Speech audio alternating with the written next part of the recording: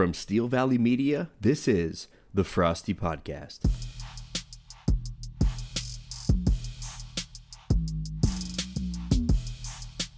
Welcome back to another episode of the Frosty Podcast. I'm your host, Derek Frost.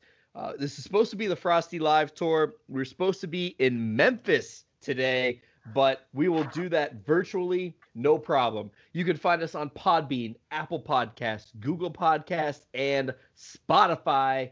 And be sure to follow us on Twitter at FrostyPod. For this very special episode, we have two of our very own league members who are going to tell us the ins and outs of what baseball life is all about. And so let's welcome to the show Charley Thurber and Steve Gruver. Guys, welcome. Great to be here. Yeah, appreciate you having us on, Derek. And so what I kind of want to start with is a little bit of the background for both of you.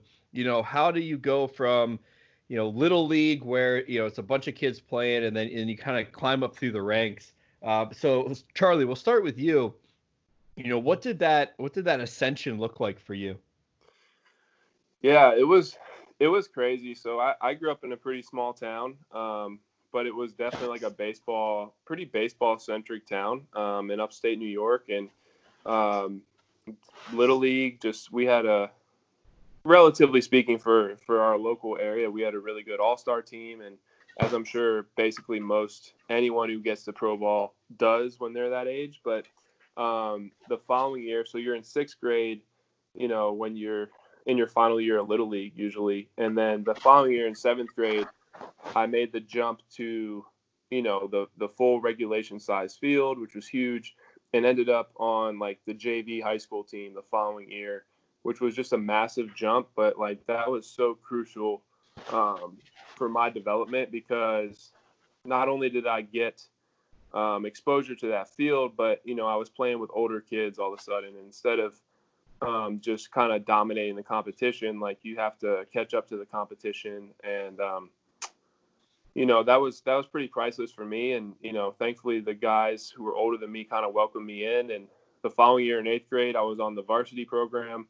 And, we can get into kind of how that looked, but I got called up as a pitcher, which was kind of comical because I got absolutely shelled my first outing. And they were like, oh, maybe I don't know if this works. And they let me hit the next game. And I think I went like 3 for 3 or something with 3 doubles as an eighth grader. And, for me, growing up in a small town, I definitely probably wouldn't have had those opportunities to play up like that if I were even in the medium-sized city. So it just gave me a massive confidence boost. And I feel like those years, 7th, 8th, 9th grade for me, like I was able to catch up, succeed, and then surpass the competition. And then 10th, 11th, and 12th grade became all about, getting out on a national level, getting on a national travel team, going to what we call in baseball, it's like in football, it'd be like the combine. In baseball, it's like national level showcases. And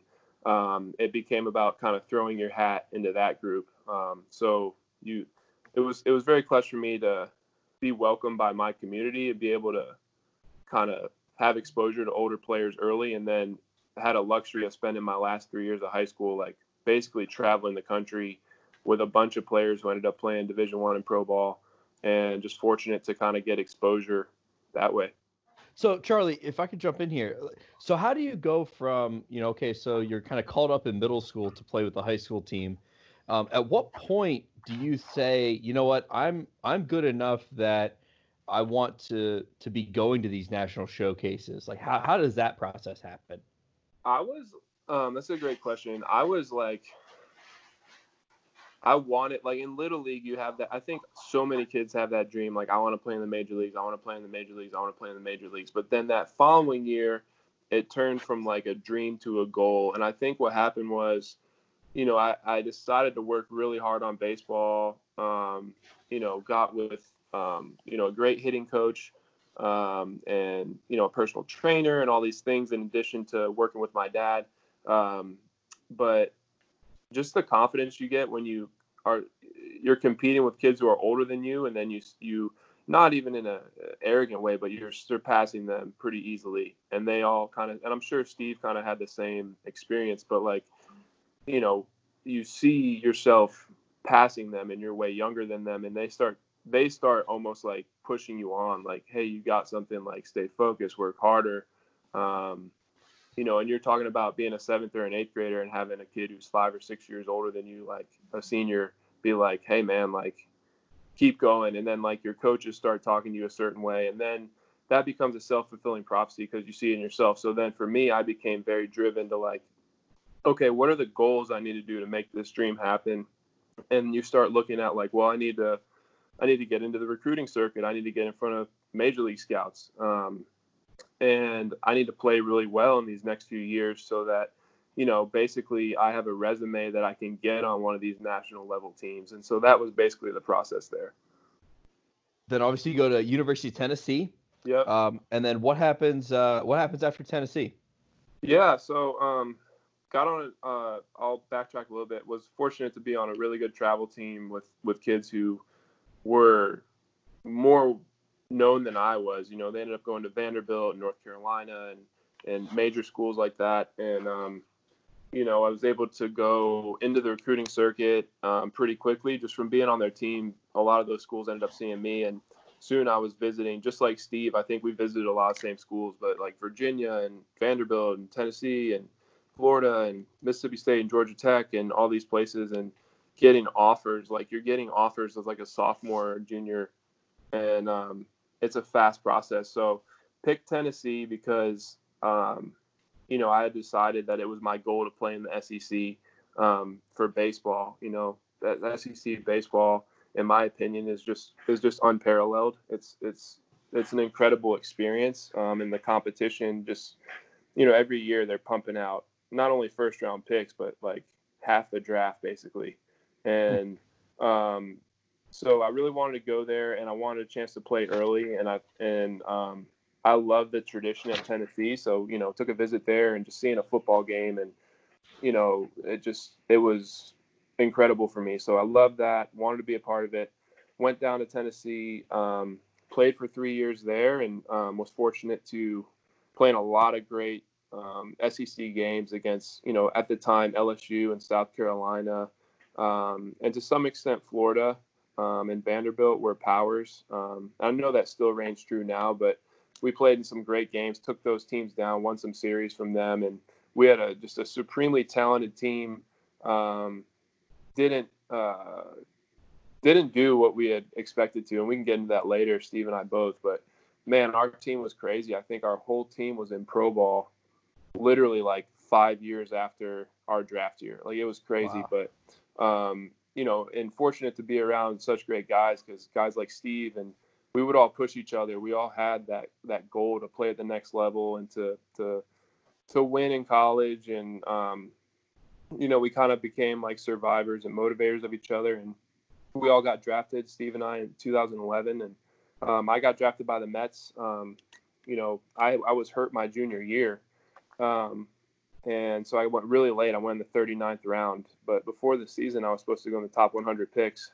And really the only reason I got drafted was because I had a good sophomore year, and I had a really good summer in the Cape Cod League before that, which was an incredible experience. But then you go, I don't know if you want me to segue into minor league ball right away, but you know, you go into minor league ball and it's a whole different world, because you go from the SEC, you're chartering flights, you're on sleeper buses with flat screen TVs, you're eating, you know, creme de la creme restaurants every night. You're getting crazy per diem money. You have all the gear. You have like a big league locker room, big league cages, and then boom, all of a sudden you're in the minor leagues with none of that. You know, like you have peanut butter and bread on your spread table, and you have like mismatching dumbbells in your weight room, and you know, they throw you like a shirt and a pair of shorts for batting practice, and it's just a whole different world. But it was a really cool journey. It's hard to kind of sum it up in a couple minutes, but I hope that gives a decent timeline of it. Yeah, and I have a couple spots we'll dig into. Yeah. You know, a little bit more in depth, but you just kind of want to get like that overall background. So that's a really cool story. Steve, How about you? I know Steve's path a little bit more obviously than Charlie's path. Um, so Steve, kind of same question over to you. What did that path look like from skate zone at age 11 to playing minor league ball? Yeah, well, I will start at skate zone. We'll throw this out there for the people that want to hear the story. We'll keep it brief, but obviously I got my start when I really got my start was at 11 years old. I had the Joe Reedy on the team with me, who really pushed me to the next level every day. Even at 11, he was just the motivator. Joe was at the peak of his game back then. Melissa's chiming in over here, the commish. But no, I mean, at that point, I knew I had something. We didn't know then. I wasn't spectacular by any means at that point, but I was left-handed and could throw over the plate. Like it was a good start. But I would say, the biggest thing for me was when I was 15. I was fortunate enough to go to Cincinnati to play in a tournament against a team called Midland, the Midland Redskins. And they're basically, I didn't know at that point, but they're the team in Ohio. They're the big travel team. If you're on that team, you're a elite talent. They probably have 5 or 6 guys that go out of high school in the top 3 rounds every year. Like they're the real deal. So I got picked up to go to their tournament, just happened to pitch against them and beat them. It was a pretty big deal, but again, I didn't even know it at that point. I didn't know who they were. They still stomped us the next 2 times they faced us. Like they gave it to us after that. We go home, and then 2 days later, I get a call from their coach and says, "Hey, we're moving on to the next tournament. We want you to come with us." And so I got to go. I wasn't anything special on the team. They had studs from all over the country. They bring in guys from Texas and North Carolina and just guys from all over the country to come play. So it was fun. And then I got the invite to go back the next season and went and played that full season.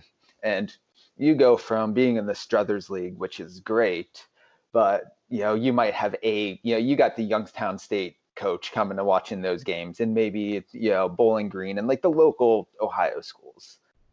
Every game that we had, our batting practice, we would have 30 scouts sitting around watching our guys take BP in cages. Like, it was just another world. So I was just fortunate enough to be around enough for, while scouts are there watching our hitters, I'm out there pitching, and it's, this guy might be good. So I went from hoping to play in the state to now getting looks from the future Tennessee and all of these other schools that are there looking at our elite prospects. I was just kind of associated with it, which was just completely awesome. But that's where I got kind of my push into that world.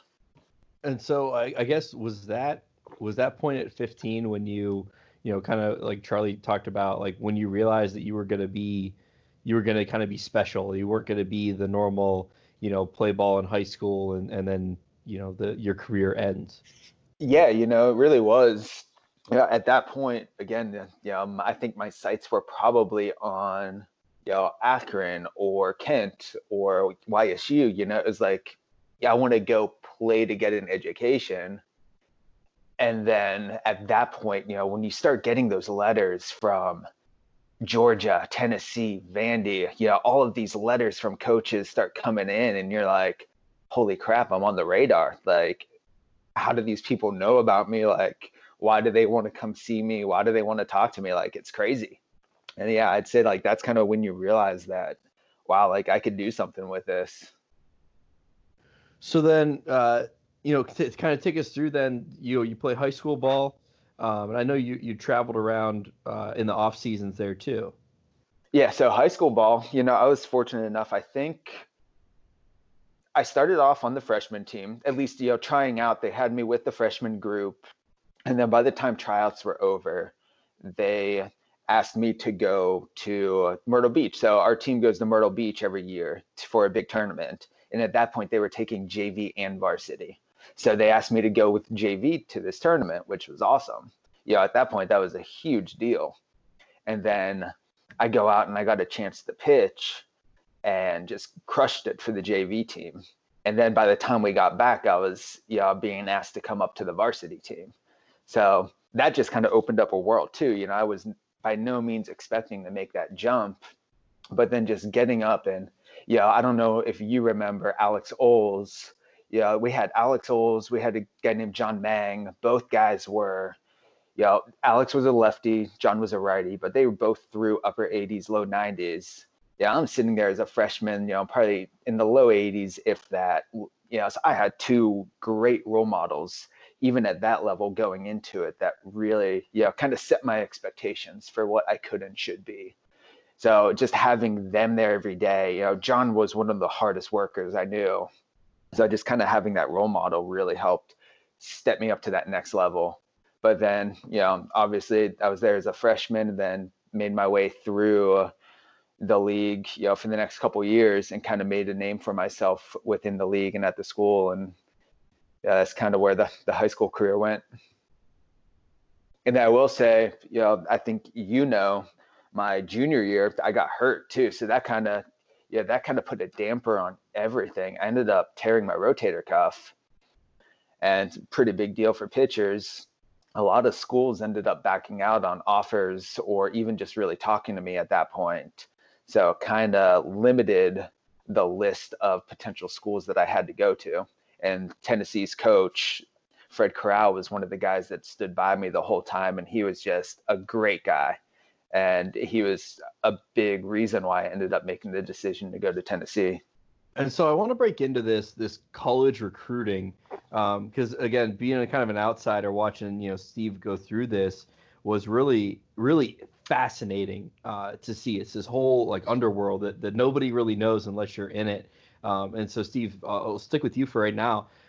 So what does that process look like? You talked about the letters and all that. And I remember, without naming schools and stuff, just a ton of text messages coming through and just all this communication that was happening. And what was that like?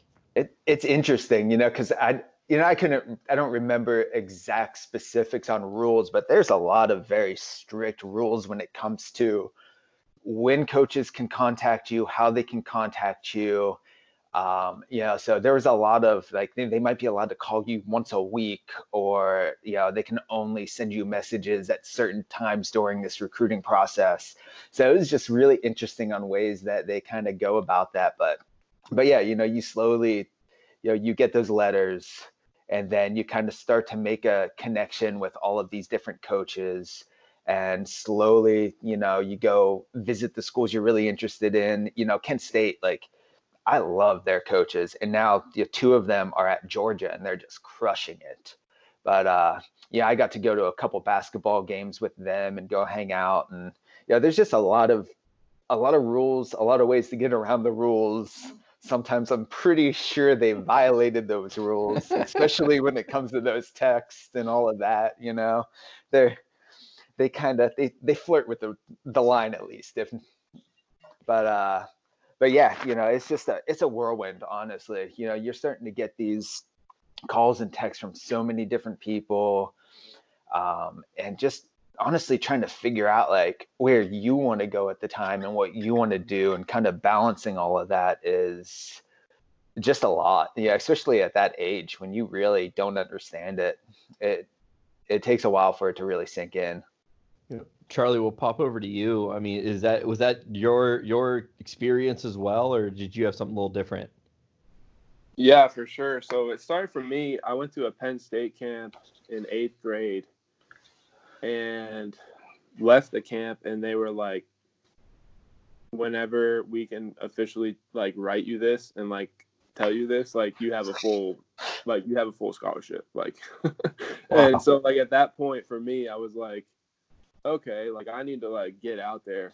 And so I remember the awkward thing for me was like, I don't remember, Steve, was it July 1st before your junior year where like you could actually get letters? I mean, this has all changed since we were It's weird. It was like July 1st, I think. That sounds right. Yeah.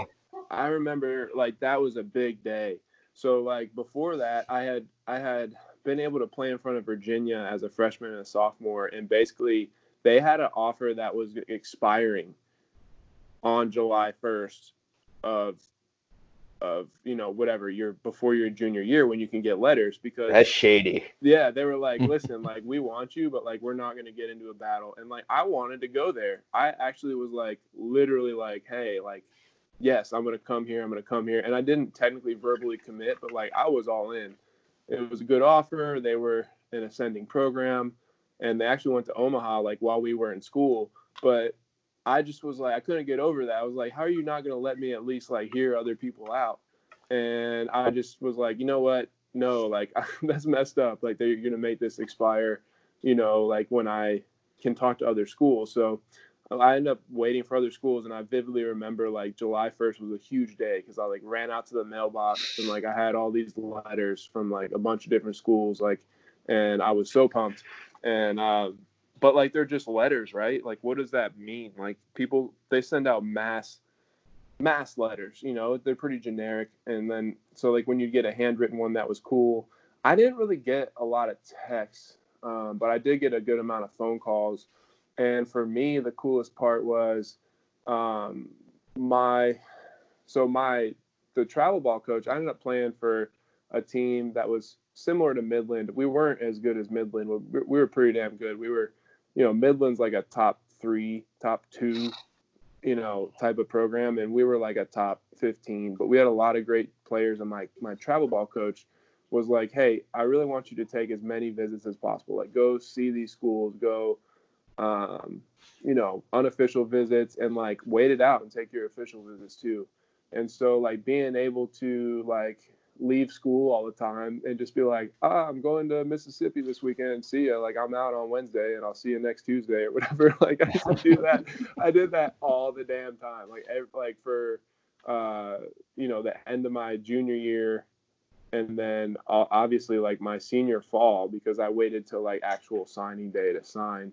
And I took like my 5 official visits, and I took unofficials, and like just being able to like, I'm such a sports fan, like, so in general, like I love following football and basketball. And I was never really I was a baseball fan when I was a kid, but I became a baseball player. So it was so cool to like see all these different campuses and hear all the different like recruiting styles. And it's funny, like, and I'm sure we can get into this, like just with, I think the big thing with Coach Corral was like, it's funny, even though he was the pitching guy, he was the guy who sold me on Tennessee as well, because he just was this authentic person, right? And you just have so many like car salesmen out there, like they're just listing off, the different things their school has to offer, and like, they're telling you everything you want to hear.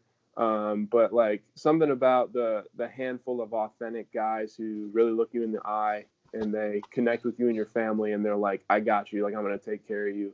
And Coach Corral was definitely that guy. I remember sitting down with him on my official visit to Tennessee, and just like he really stuck out as the kind of guy you can trust with your career. And unfortunately, like he ended up moving on our sophomore year. That was a big bummer for, I know, Steve and myself.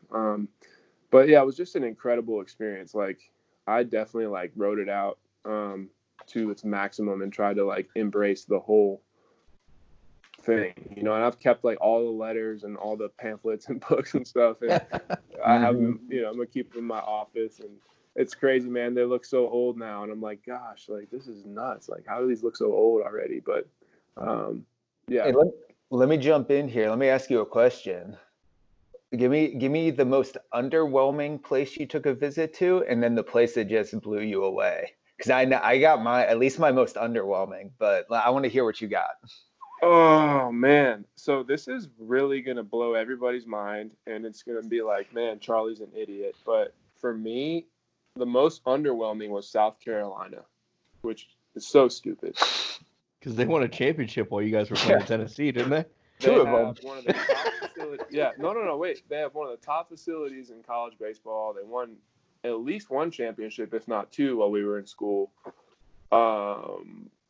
Incredible program, incredible everything, campus. But I remember that field was not constructed yet. and Oh no. and so it was just like basically a pile of concrete, and they're like, their old field wasn't that nice, and we were in East Cobb, and I know Steve, you played in that tournament too, and so like my mom and I just drove up there one day, and their assistant coach, who's now at Clemson, Monty Lee, like toured me around, and like he's like, can you envision this? Can you envision this? Like, we're gonna build a stadium here, and like we're gonna win championships and all this stuff, and I was like, well, that all sounds great, but like I don't know you that well, like we haven't built up a relationship, like I don't know like how you build a program and this, that, and the other thing, and I just like didn't necessarily like see it, like I didn't feel that connection, you know what I mean?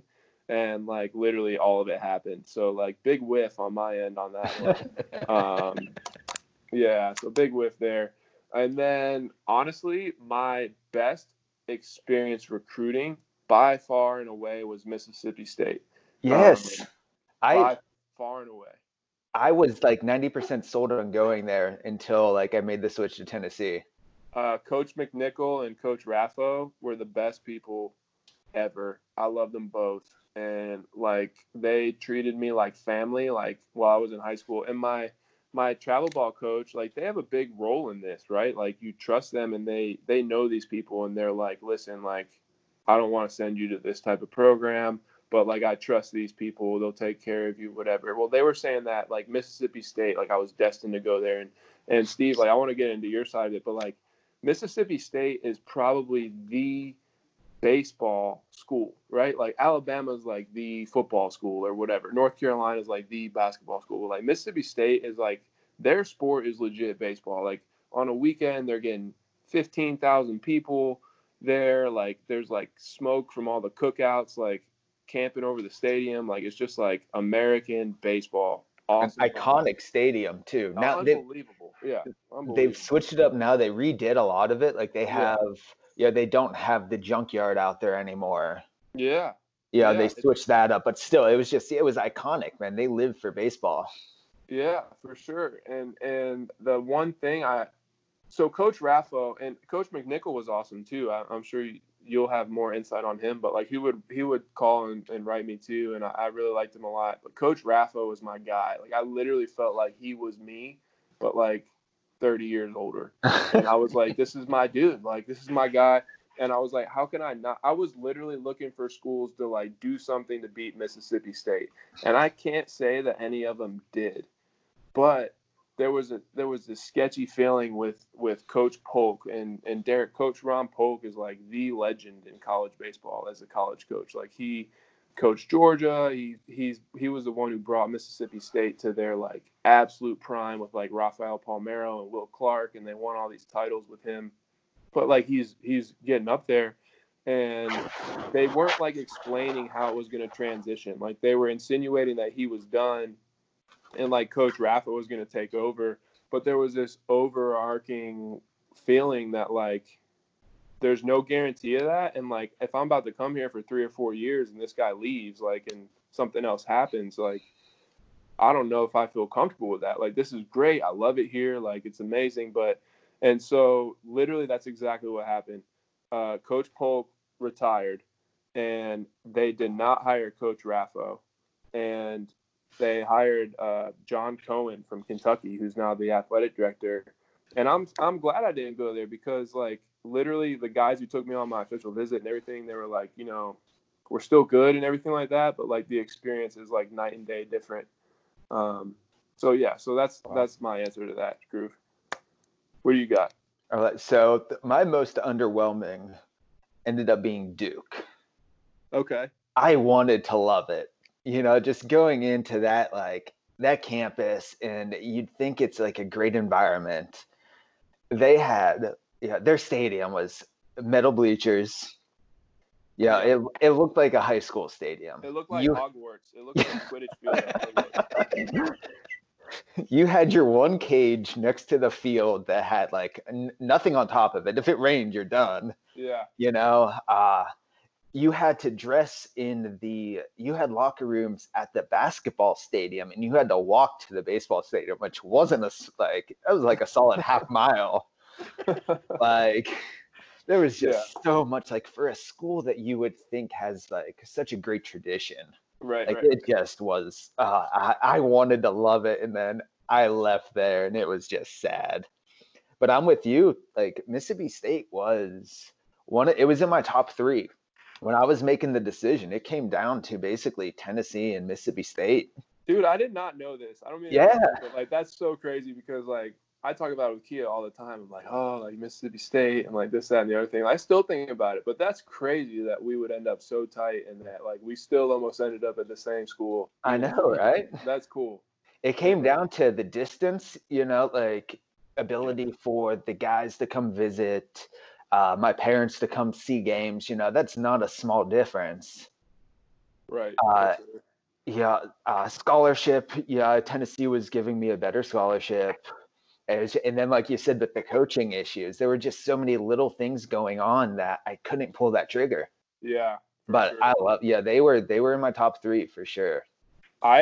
So Mississippi State by far like doubled my scholarship from Tennessee, but like that coaching issue weirded me out. And like I love the guys there, but like you could just sense something was up. And I gotta go back. I gotta re-answer this question. Like I told you guys, I gotta get the wheels turning a little bit before these thoughts start flowing.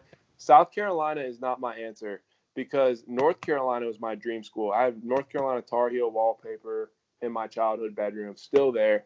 My daughter's name's Charlotte. Like I was Tar Heel everything, and they just they liked me, right? But like I don't even know why they like had me on campus. Like I just don't know. Like they had me on campus, and I felt like the recruiting coordinator, like at least the guy from South Carolina, like he wanted me there, and like like I respected that. And they had like all these first rounders the year before, like Justin Smoke and all these guys, and that was cool or whatever. North Carolina, man, like I swear this guy did not want to be with me, but like he like reluctantly took me on a tour after asking me to come, and I'm like so excited. I'm like, this is it. Like I'm gonna go to my dream school, and I'm walking around. I'm like Carolina blue everywhere, and like he was just so unenthusiastic. Like they've since renovated the field, but at the time I was kind of like, like the field is very kind of like you said about Duke. Like it's not like it was better than Duke's because I went to Duke too, but it was like not great. Like it was like our old field at Tennessee kind of, Steve, like just kind of before it got renovated. Yeah, it was underwhelming. I took a trip there too. Yeah, and I remember it's funny because I crossed paths with this guys later in the SEC, ended up in South Carolina. But I remember like getting back from the tour on campus, and he was like, everywhere else I was like pretty prized and like, roll out the red carpet. And here's like, yeah, like, I don't know, we might be able to offer you the minimum.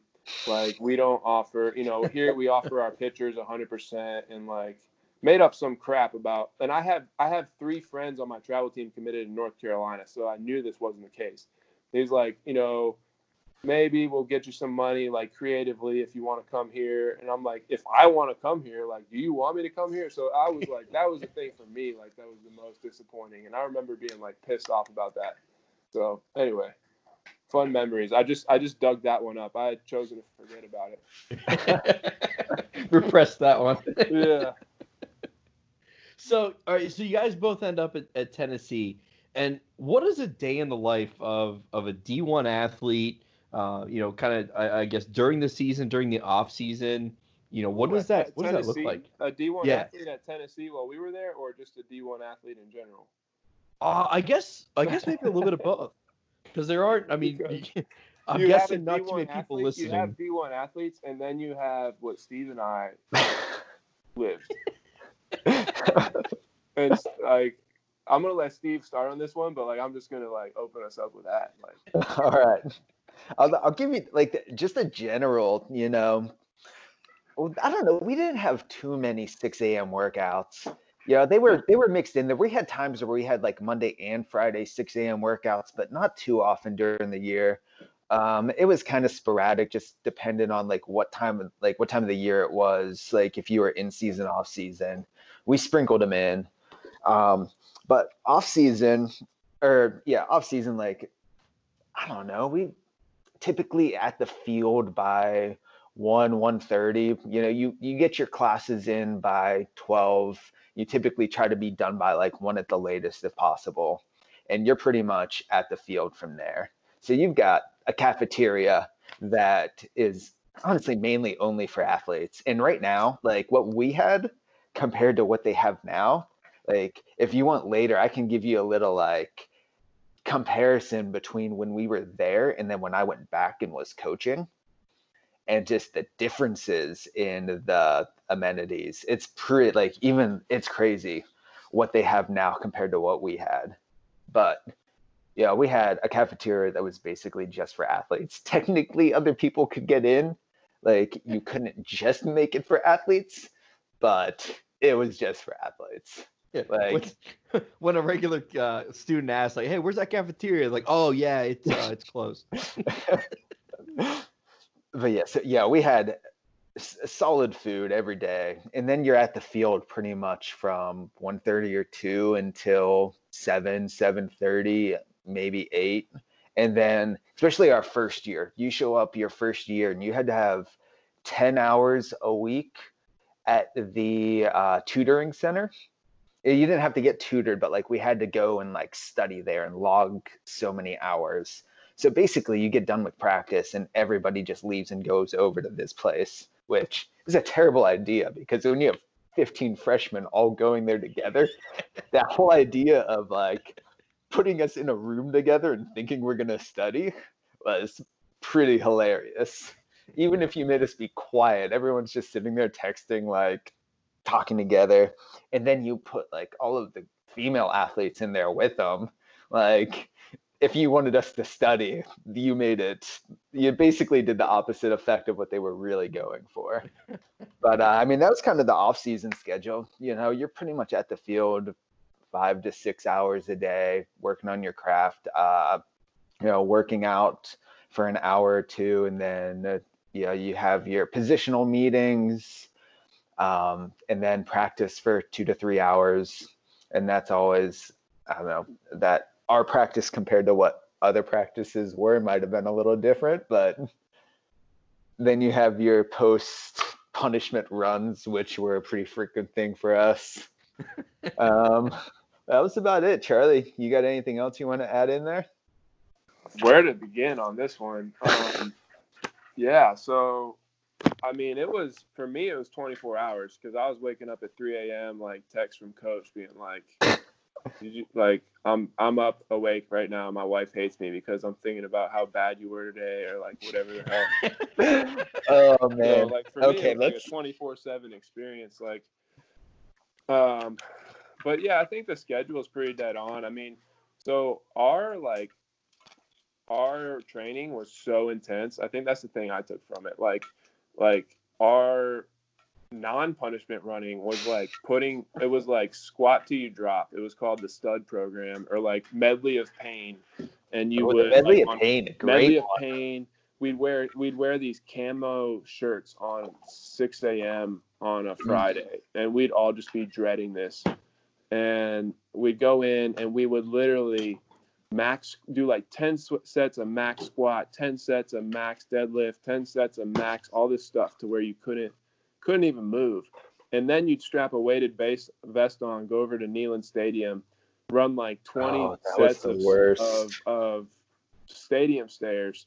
And then like at the very end, like everyone would like take off the weighted vest, and then you would have to go to gate 10, which is the big long gate at Neyland Stadium. And then they legitimately like try to like watch you sprint and like evaluate your speed at that point, like up the ramp. And like your legs are just like jiggling, and like then you go, like you literally have class at 8 that you're like, you have to rush to, and you're just like, I can't. And like Knoxville is so many hills and like stairs. And like, I remember like literally like pulling myself up the stairs to get to my 8 a.m. class every Friday. So that was cool. But I think it was helpful. Like I appreciate those workouts at the same time, because they did make us stronger, and made you feel like you could kind of conquer anything. But yeah, I mean, Gruver's got it pretty head on with, practice was quote unquote 3 hours, but it was usually like 5. And then for NCAA compliance, we're calling it 3 hours. Yeah, we had an extensive. It was NCAA. 3 to 6. Yeah, we had an extensive NCAA investigation into our hours, and everyone was basically pulled in and told to lie about it. But like that's not unique to us. I think everybody has voluntary this and voluntary that. But because you have to, how else do you get a leg up? Mm-hmm. And like really, you are doing more than working a full-time job. When you're in class all morning, you eat as fast as you can, you go to your workout, and then you go to the field, and then you're in study hall till 11, and then boom, restart. So it was definitely a full schedule for sure. My favorite quote is, "This isn't mandatory, but I'll know if you weren't there." Yeah. that was the classic, this is how I get around the NCAA requirements. Yeah, it isn't mandatory, but if you don't show up, you'll be running around the field with books, holding books over your head in front of everyone at our next practice, for the whole practice. We had somebody run for a 3-hour game, yes. holding a book over his head, running around the outfield. During a full 9 hours or 9-inning scrimmage. We all had to do that. We felt so bad, man. Remember that one time we all had to around do that? Campus? Yeah. We had to do not a non-politically correct Indian run. Yeah. Around campus with books over our head during it was like 1 o'clock. So it's like while people are getting out of class, you got these 35 idiots running around campus with the books over their head. Yeah. And the guy on a scooter in front just yelling the whole time. Yeah. I remember all the time, I'm in the middle of class and it's meeting in 10 minutes, be here. And it's dude, I have class for another 40 minutes. And you had to just go. And it was yeah, but then you get in trouble if you're not in class. Yeah, exactly. So we had this thing called the Monster, which owned me in college and still to some extent does. It's basically a figure of speech for the anxiety monster that gets you because you're always needed in 3 different places / whatever. So everyone would always get on me because I would have the monster all the time. It just was it was fun, it was funny, but it was also pretty stressful. Now I'm gonna say this: Charlie had it probably one of the worst of any of us because he was our coach's pet. Our coach just eyed in on Charlie. Partially, I think, just because he knew, he was tough and how good he could be. He literally, like you said, he would get texted at 3 a.m. Yeah. Corral wasn't texting me at 3 a.m. Corral, you get to the field and he's giving you a nice pep talk while Charlie's getting laced into. It was just. My wife hates me. My stuff. One day I showed up to the field. This was before my first ever start.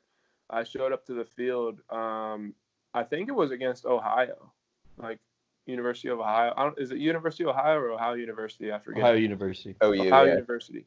And so I show up to the field and I get to my locker, and the biggest FedEx box I've ever seen in front of my locker.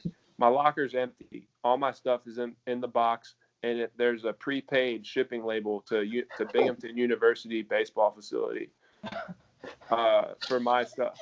And so I'm like, are you kidding me? And I'm in the middle of a rut, right? The coaches have been on me and this, that, and the other thing. And I'm like, this has got to be a joke.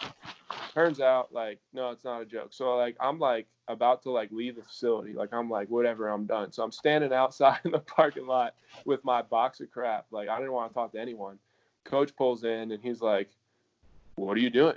And I'm like, what do you mean what I'm doing? You had my stuff packed up in a box, ready to ship freaking home to Binghamton, to the baseball facility. I'm calling around trying to find a place to play. He was like, well, you're in the lineup, so you better figure it out and get ready. And at this point, the team's on the field taking BP, and the problem with me is then somehow I would respond to that stuff. So that day I went out and I went 3 for 3, and then so from that point on, that's just how I got coached. And you can kind of understand that. He's like, well, that works. So I'm just gonna keep doing the craziest stuff I can think of, and you know what I mean?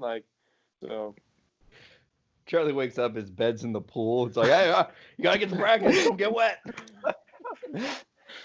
Yeah. Oh man, that was. Go ahead. I was gonna say like that's honestly like he did that so often, and Charlie got the worst of it. But I'll tell you, my first time ever starting, I ended up coming in against Louisville. I think it was a weekday game, but Louisville at that point was a top 5 team in the nation, like legit.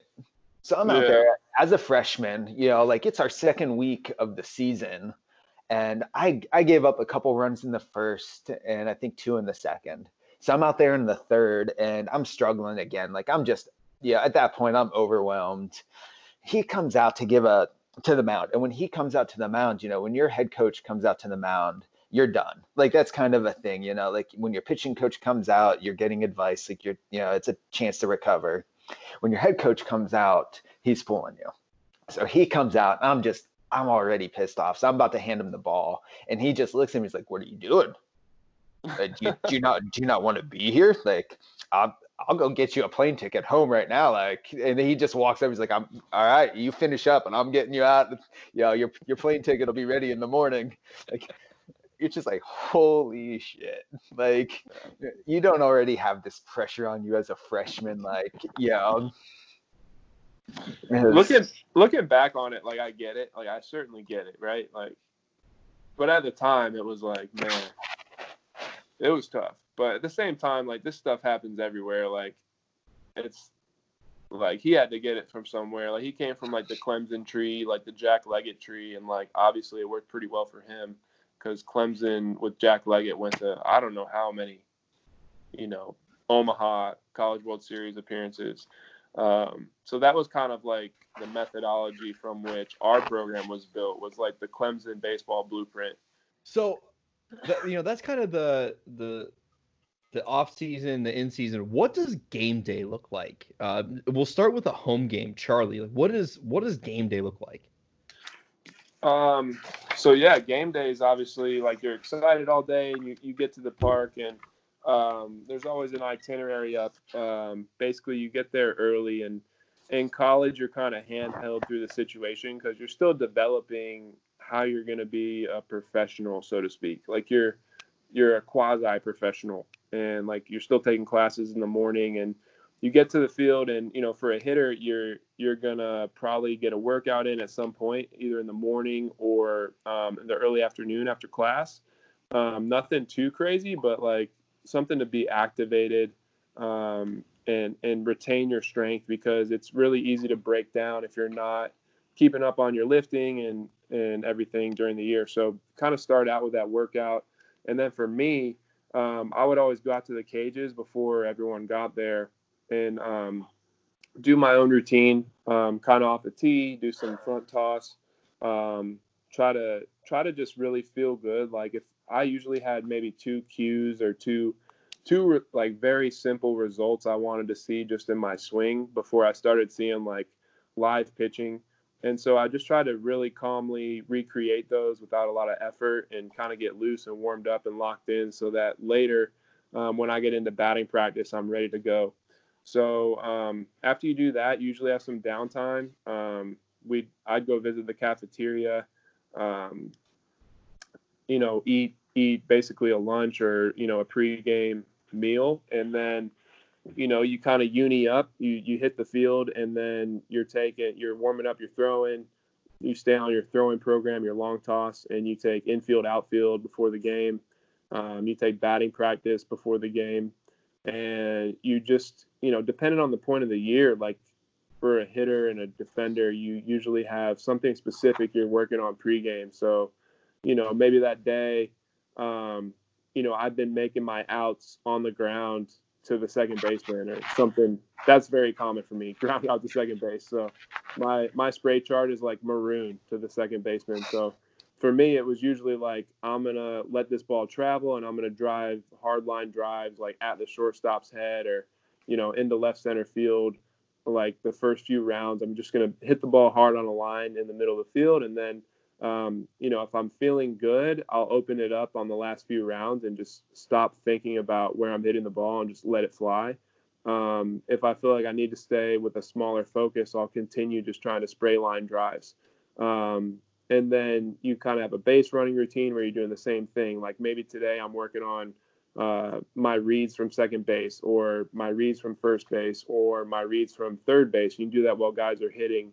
And then the same thing defensively. So, batting practice for me as an outfielder was gold, because I could work on a different thing every day. I could line up really shallow and specifically work on balls over my head, or playing the ball off the fence, or I could line up deeper and I could work on knowing how many steps I had to the warning track, trying to get up and rob balls, trying to, just have a better awareness of my surroundings. Or I could work on, ground balls and line drives and my footwork to come through and make better throws into the infield or home plate.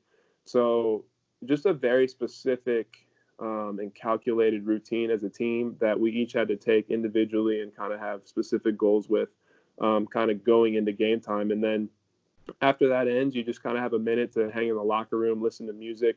For me, I always like to watch video of like my success, to kind of, put myself in that place mentally. But everybody has a different routine. Some guys listen to music. Some guys, just talk. Some guys, I don't know what everyone does, but for me, I would watch video and just kind of stay chill before first pitch, where you go out there and you play for 9 innings. Steve, how about you? So it kind of depends on what type of pitcher you are, if you're, and, what day it is, as a starter, if it's your day starting compared to any of the other days, it's way different, obviously. But, between a starter and the bullpen guys, it's pretty different. But in college, I was pretty much a starter most of the way through. So I'll speak to that a little bit. Game day kind of sucks leading up to it, especially early on when I was afraid not to show up on time. But by my junior year, I would show up, while BP was starting. I'm not coming early, because early on, I would show up with everyone else, at 2:00. I'm sitting there for 5 hours before I'm doing anything. I'm not allowed to be out in the field. I'm out there, like, if I'm out there shagging BP, I get yelled at because I'm wasting energy. If I'm doing anything, if I'm moving, I'm getting yelled at for wasting my energy before a game. Like, that couple jogs is really going to make a difference. So I'm starting to see why everybody hates pitchers. Like, I'm getting it. Like, you just get yelled. Like, literally, I try to go hang out outside and like, hey, it's 85 degrees out here. What are you doing? Get inside. Like, oh shit. Like, I just want to do something. I'm sitting staring at a wall for 4 hours. So that, I got used to showing up around time BP started. So at least I only had to sit around for like 2 hours before a game started. But for me, I would show up. I like to shower when I got to the field, just kind of get that heat, warm up a little bit, put the jersey on, and then I would go into our training room and just stretch a little bit, or go into the weight room, especially by our junior year when we had a really nice weight room under the stadium. I would just go do some light exercise and just kind of get my body moving a little bit, go hang out outside, watch our batting practice a little bit, and then within probably an hour and a half of game time, I would meet with our coach, kind of go over their lineup for the day. Once we had their lineup, we'd be able to talk about the order, I'd be able to get their stats. The big thing for me was always the last 10 days, or their last 10 games and what they did, because it kind of gives you a picture of where they're at in the moment compared to just, a general season-long stats. But I'd be able to look at, do they strike out a lot, which really just means they're willing to chase pitches, their slugging percentage, little things like that really give me an idea of what type of hitter they are and what kind of things they do, and just kind of talk about a general game plan for different hitters.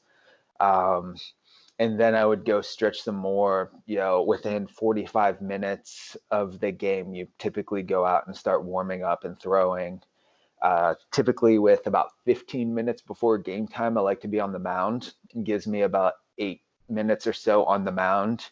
and then about 5 minutes in the dugout before you're heading out to the field. Now, how does that change when you guys are on the road? Steve, will stick with you. So, you're going to be starting a game on the road. I imagine it's very, very different. Yeah, the biggest difference is really when you start everything throwing wise, like all of the pregame stuff is really the same as the starter. You're still just hanging out. You find somewhere to relax and just go through your mental stuff, talk to the coach. You're doing all the mental preparation you need to do.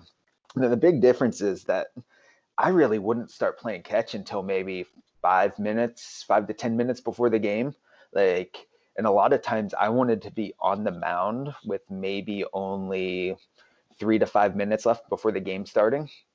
And that way I'm really finishing my mound routine, as the game's starting. I wanted to throw maybe 5 more pitches once the game has started on the mound and then get into the dugout. And that way I still kind of have that 5 minutes to relax before I'm getting out there for my first. Like if you're doing the same routine and ending at that same point, you might be sitting in the dugout for 20 minutes before that first, before you get out there to throw your first pitches.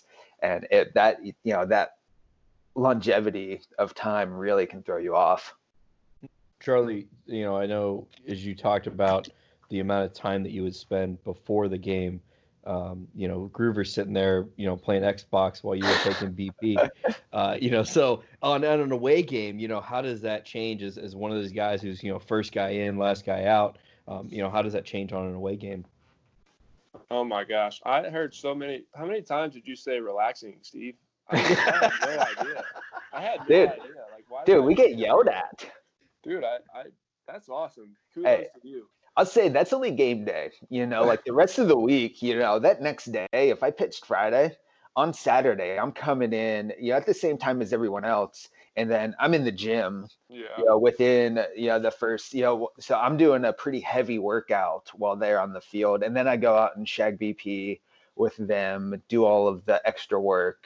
So honestly, game day for a starting pitcher is, and they say it all the time, but that's by far your easiest day of the week. Yeah, for sure. I'm just giving you a hard time. I mean, honestly, like every practice, I just remember us being on the field working on stuff, and the pitchers would just go run. Like they would just oh my God, they would be running for 4 hours. Well, maybe 5 or 6. Like we'd just be on the field working on who knows what, and the pitchers would just be gone running, which was great because they were out of the way. But like everyone kind of felt bad for them. And honestly, that's the only reason they made us do it too. Is they're just like, well, shit. What do we have the pitchers do? Yeah. We got go run. Give me 3 miles in the day. Run to Alcoa and back. Why don't you guys run to the airport and back real quick? So it was. Why don't you go pick up the recruits this weekend at the airport, and then you can drive them back once you get there. There's a car waiting. Back to your question, Derek. Yeah, so I love playing on the road for a number of different reasons. First of all, everyone had a better stadium than us and got more fans than we did, except for Kentucky. So, like you're on the road and you're at LSU, so like, or you're at Mississippi State, or you're at, South Carolina, whatever. Like most of the time, like you're just running on adrenaline because you're like, I'm gonna be playing in front of 10,000 plus tonight. Like that pumped me up. Like I love playing in front of a lot of people, and I love like just the kind of like your best versus my best. Like I'm going against a weekend starter tonight on an SEC ranked team. Like let's go. Like I'm ready to go. So like that energy for me, like I just remember being so happy on the road because that, and like secondly, we had a little more chill time. We didn't have to go, like we would wake up in the morning and go work out. Like we would eat breakfast and then we'd go work out, and then you'd go back to the hotel and you'd have 4 or 5 hours to kind of just kick it, because first pitch was at 6 or 7 and you take batting practice after the home team does. So basically you get to the field, you go take batting practice, you take your balls in the outfield when you're not hitting, and then you go in and you have about 45 minutes, and then you're like, let's go, let's play. So for me, I've never been a big fan of all the downtime. because I'm very analytical and I'm like a deep thinker. So like for me, when I knew that like I could chill until I had to like lock it in, and like once I was locked in, I could just stay locked in and play. Like I always played better on the road, and combination of a lot of things. I think I was more relaxed, and there was just maybe a little more adrenaline pumping. So when you're on the road, you talk about like something as simple as breakfast. Like, how does that work? Is that all at the hotel? Is there something you do like at the campus of the home team?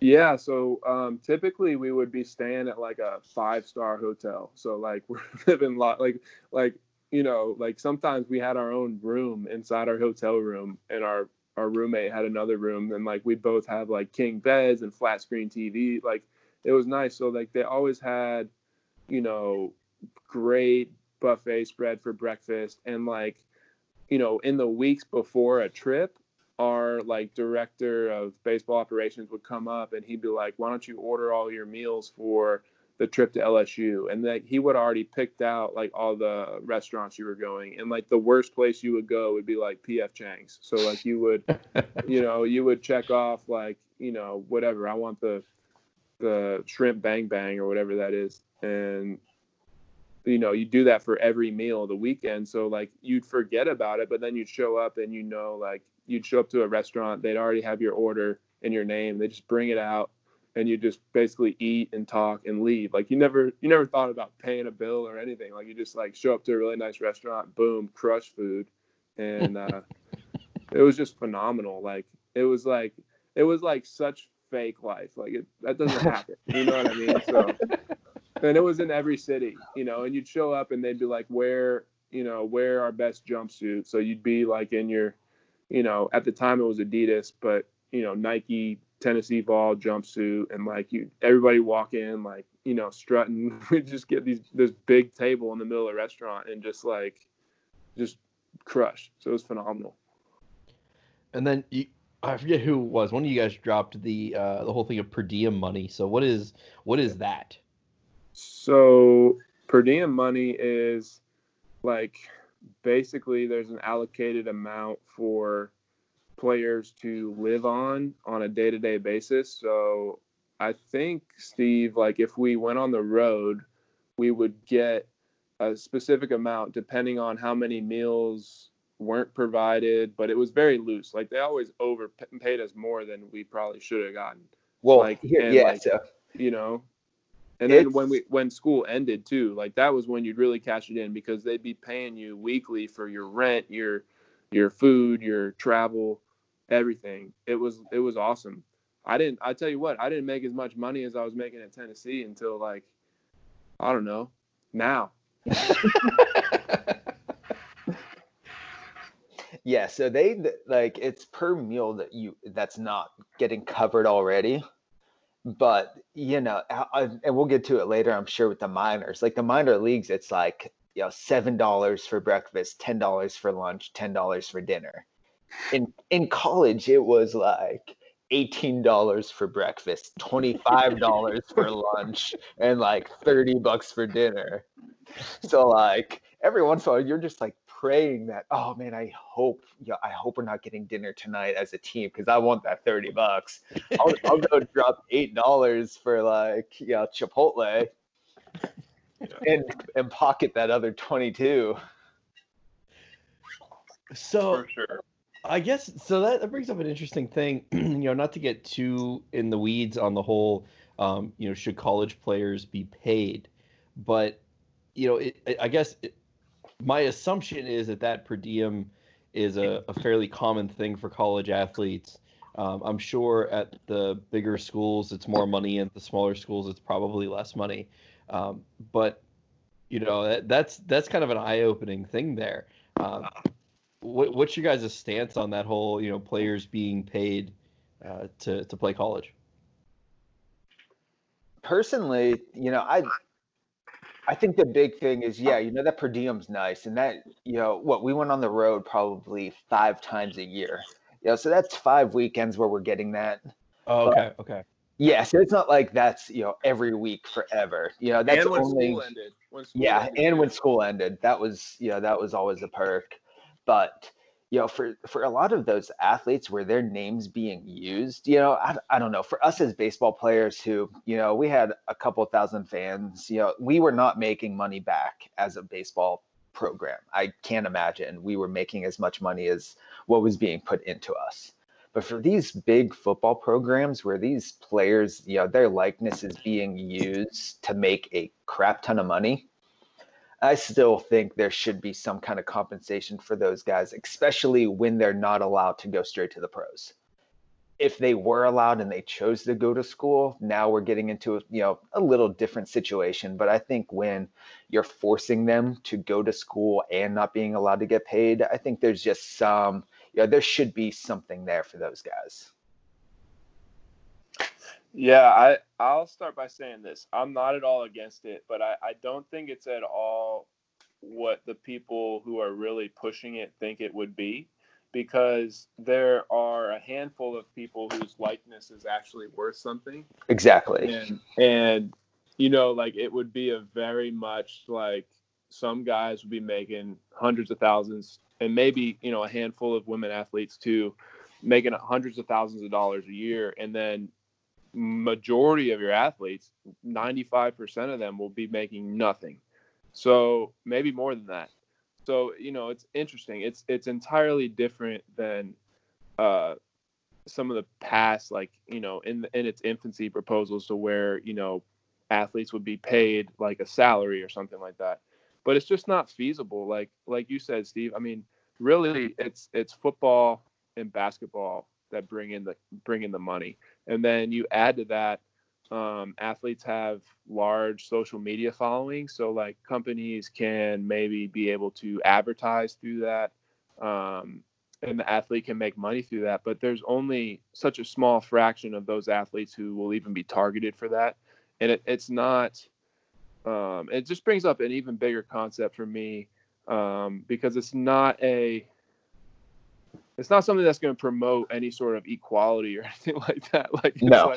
It's only going to make it, and it's fine with me, because it's like, it's true. Like, these people are, talk about like a major football player. It's like, they're in a different stratosphere anyway, even when it comes to the other athletes. They I remember just being at school at the same time as Eric Berry, and I know you remember that too, Steve. It's like, that dude would walk down campus. It's like, we didn't necessarily, like, we could kind of relate to him, but like, that dude was he was on Mars. You know what I mean? We had a basketball player make a rap about Eric Berry, and it was played daily at football games. Yeah. Like, the cheerleaders were in that sucker. Like, there was a music video.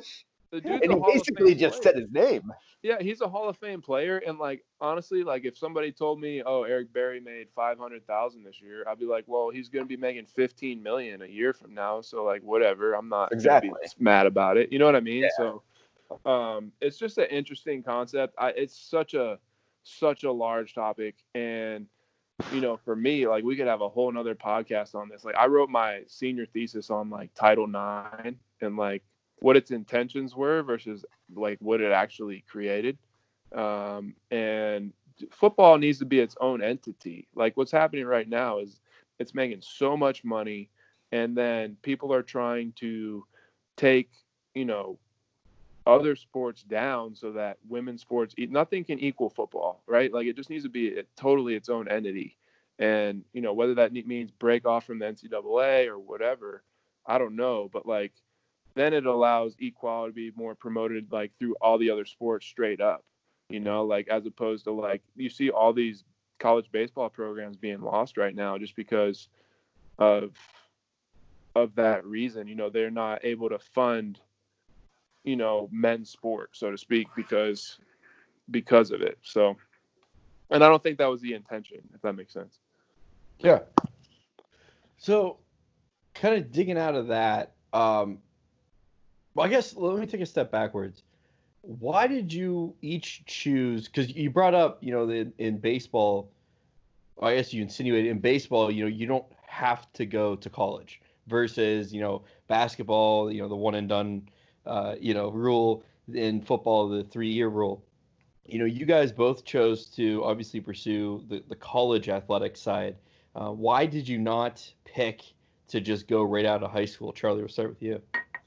So, so for me, and I'm sure Steve is probably the same situation, but like we both had some pretty legit traction to take that professional route. I think in high school, the thing is, unless you're really like a first rounder, maybe a second round guy out of high school, you really have to make a conscious effort to be like, I want to go pro, because after those first 2 or 3 rounds, there's only so much money to give in a signing bonus.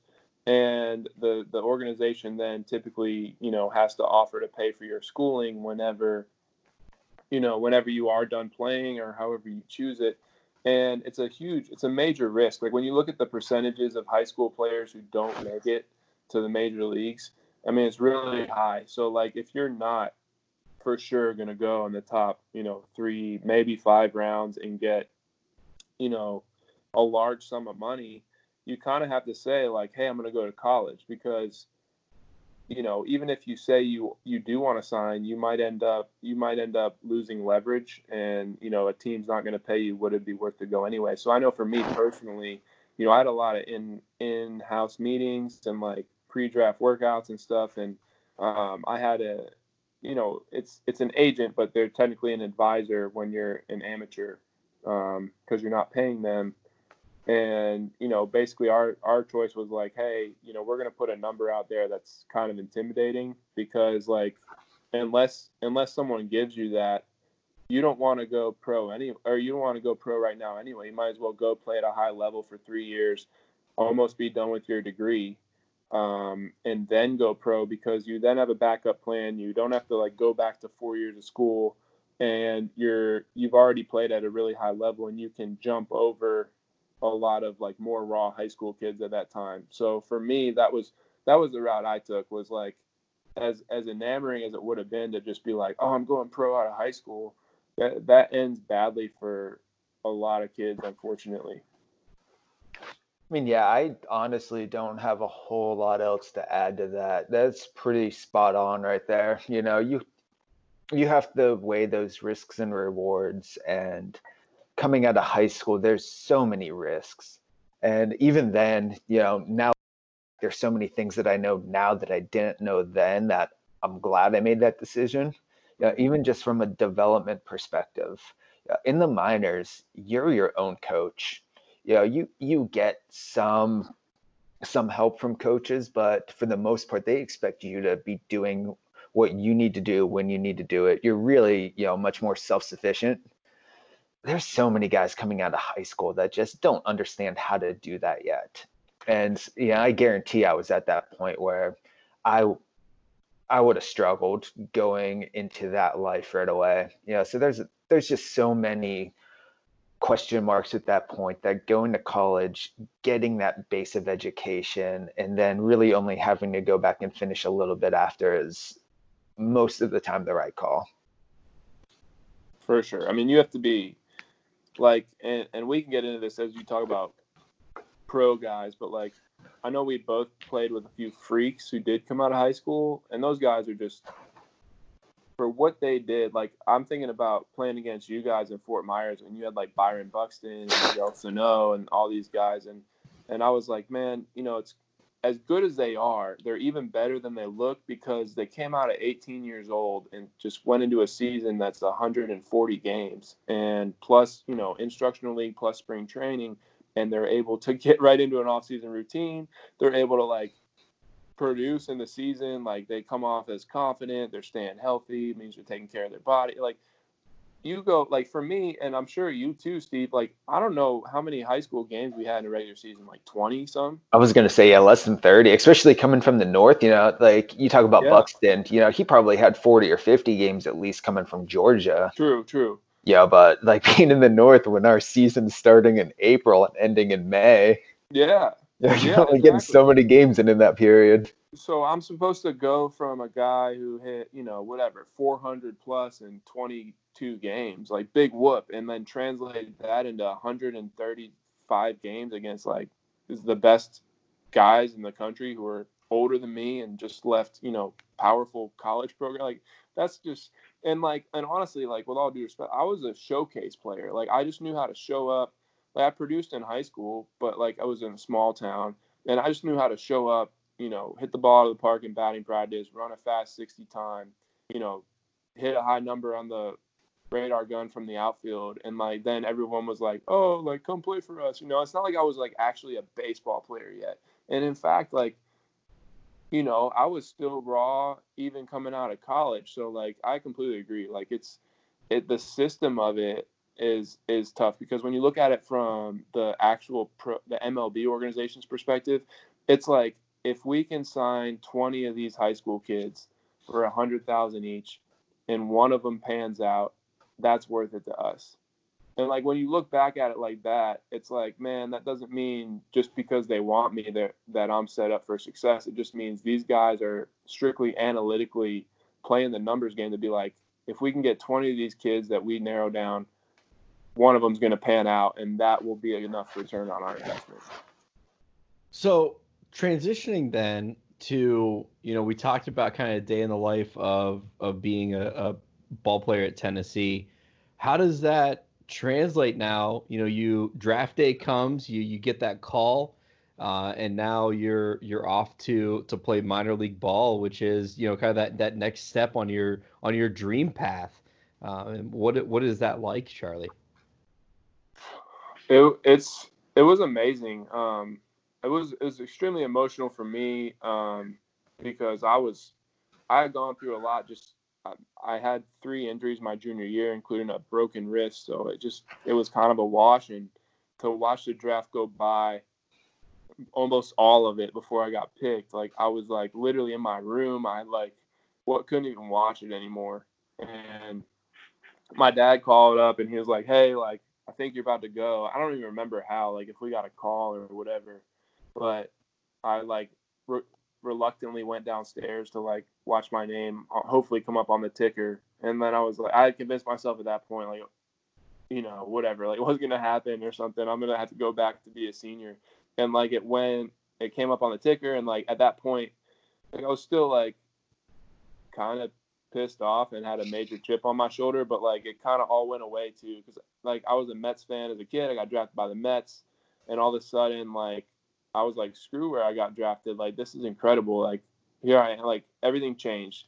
And, for me personally, like, I got to show up to Brooklyn, New York, which is like one of the better places to play in the minor leagues. And they do get a lot of fans. And like, you kind of feel like a mini celebrity there, and fortunate to have like a really cool first season of professional baseball. And then from that point, like, it was a great intro to pro ball. But I will say, like, the first spring training is when you really start to learn to be a professional. Like, until then, you're kind of just like trying to like grab on to some people who get it and just follow their lead. And fortunately, like, Steve and I both, like, we would go back to Tennessee together, and there were players who had been through it the year before us, 2 years before us, 3 years before us, who went back and trained.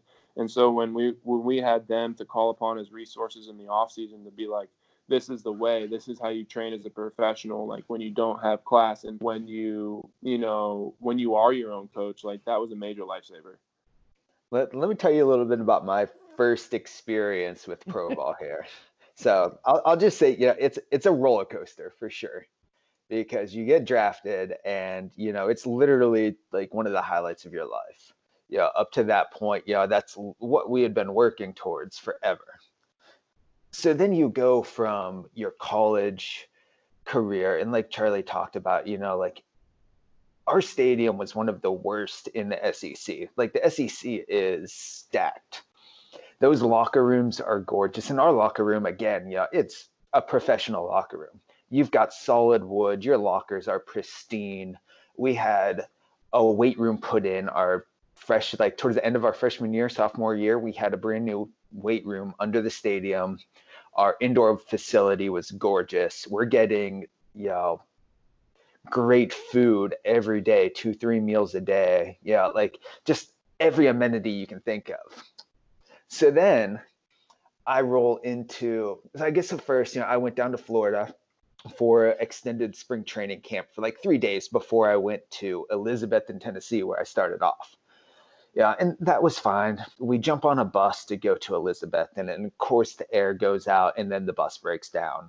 So, great start there on a 12-hour bus ride back to Tennessee, where I was at like a couple weeks before. Yeah, like I can just take my car. Yeah. So, yeah, I show up in Elizabeth in Tennessee, home of Jason Witten. Yeah, that's basically, and they'll let you know it. They still have Jason Witten jerseys in every store. But a tiny town. And we get there and they're like, okay, you have 2 days in a hotel and you have to go find your own living situation. And you're like, what? You don't provide a living situation? Like, no, you have to go find your own. Like, none of it, we took a bus here, right? Like, none of us have transportation. Like, how are we supposed to, like, what are we supposed to do? Again, we're coming from college where they're literally doing all of this for us. And all of a sudden, they're just like, yeah, go figure it out. So me and a couple guys end up getting this house that, it should have been a sign that we rented this house for like $500 a month. It was, a window fell out from the, I don't even know what it was called. Like, I had this little back room that wasn't a real bedroom, but this was my first air mattress experience. Again, you go from 5-star hotels, and now I'm sleeping on an air mattress in a house with no air conditioning in just like the most ratchet place you can think of, having to walk 1.5 miles to the stadium every day because, again, none of us have a car. You get to the stadium and you have maybe 200 fans, again, coming from playing at LSU in South Carolina, where you're getting 10,000. Now you might have 200 in the stadium any one night.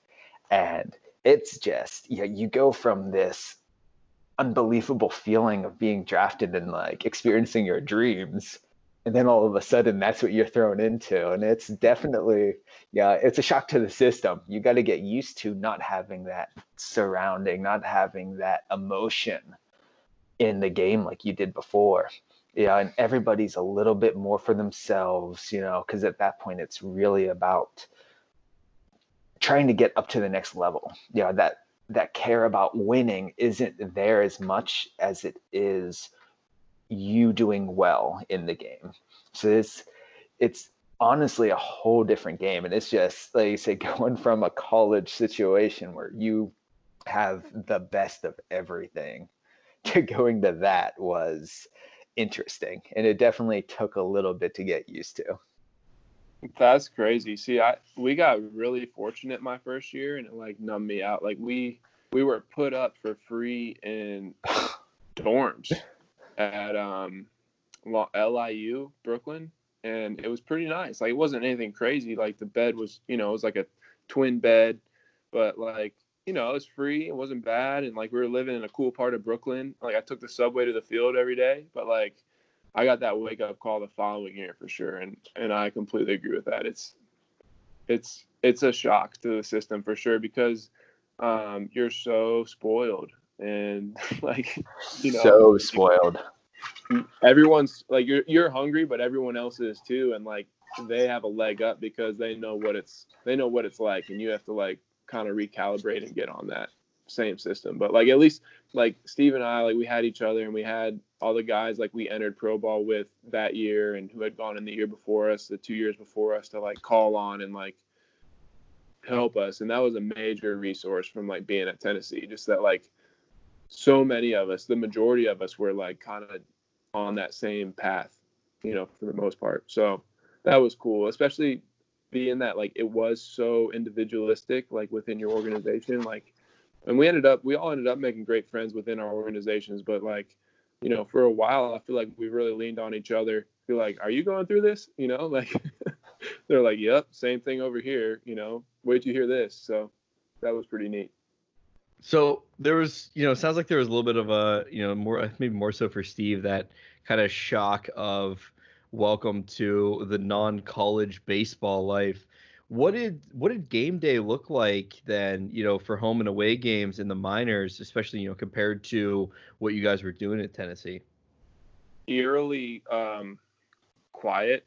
I don't know if that makes sense. Like everything's so routine. You're kind of expected to know what's going on schedule wise. Like it's not spoon fed to you. In college, like you're handheld. Like that, like if you fail, at least at our school, like you had to literally try to. Like everything was spoon fed. The time of this meeting, the time of BP, this, that, and the other thing. Whereas in pro ball, like nobody cares if you don't hit in the cage. Like if you want to hit in the cage, like you got to allocate time for that. If you want to go work out that day, like you have to allocate time for that. Like you have to build and know like what you thrive off and how you work, and then you have to go from there. So typically, I think we'd work out at a minimum. I think you had to work out 3 days a week, and you would have to like sign in at, if we were home, it would be at like our local gym, which usually was a piece of crap gym compared to like our Taj Mahal at Tennessee. Like it'd be like the local YMCA or something, and the team strength coach would be there and you'd sign in. Or if you were on the road, you would go to the road teams, YMCA for lack of a better term, and sign in, and you would just make sure you got a minimum of 3 workouts a week. But for us, it's basically at our discretion. And thankfully, Steve and I both had a workout plan from Herman, who was our trainer, and just through college and then in the off seasons of pro ball. And so we had a major leg up with that. Just he played himself and he's a brilliant guy. So we had those workouts.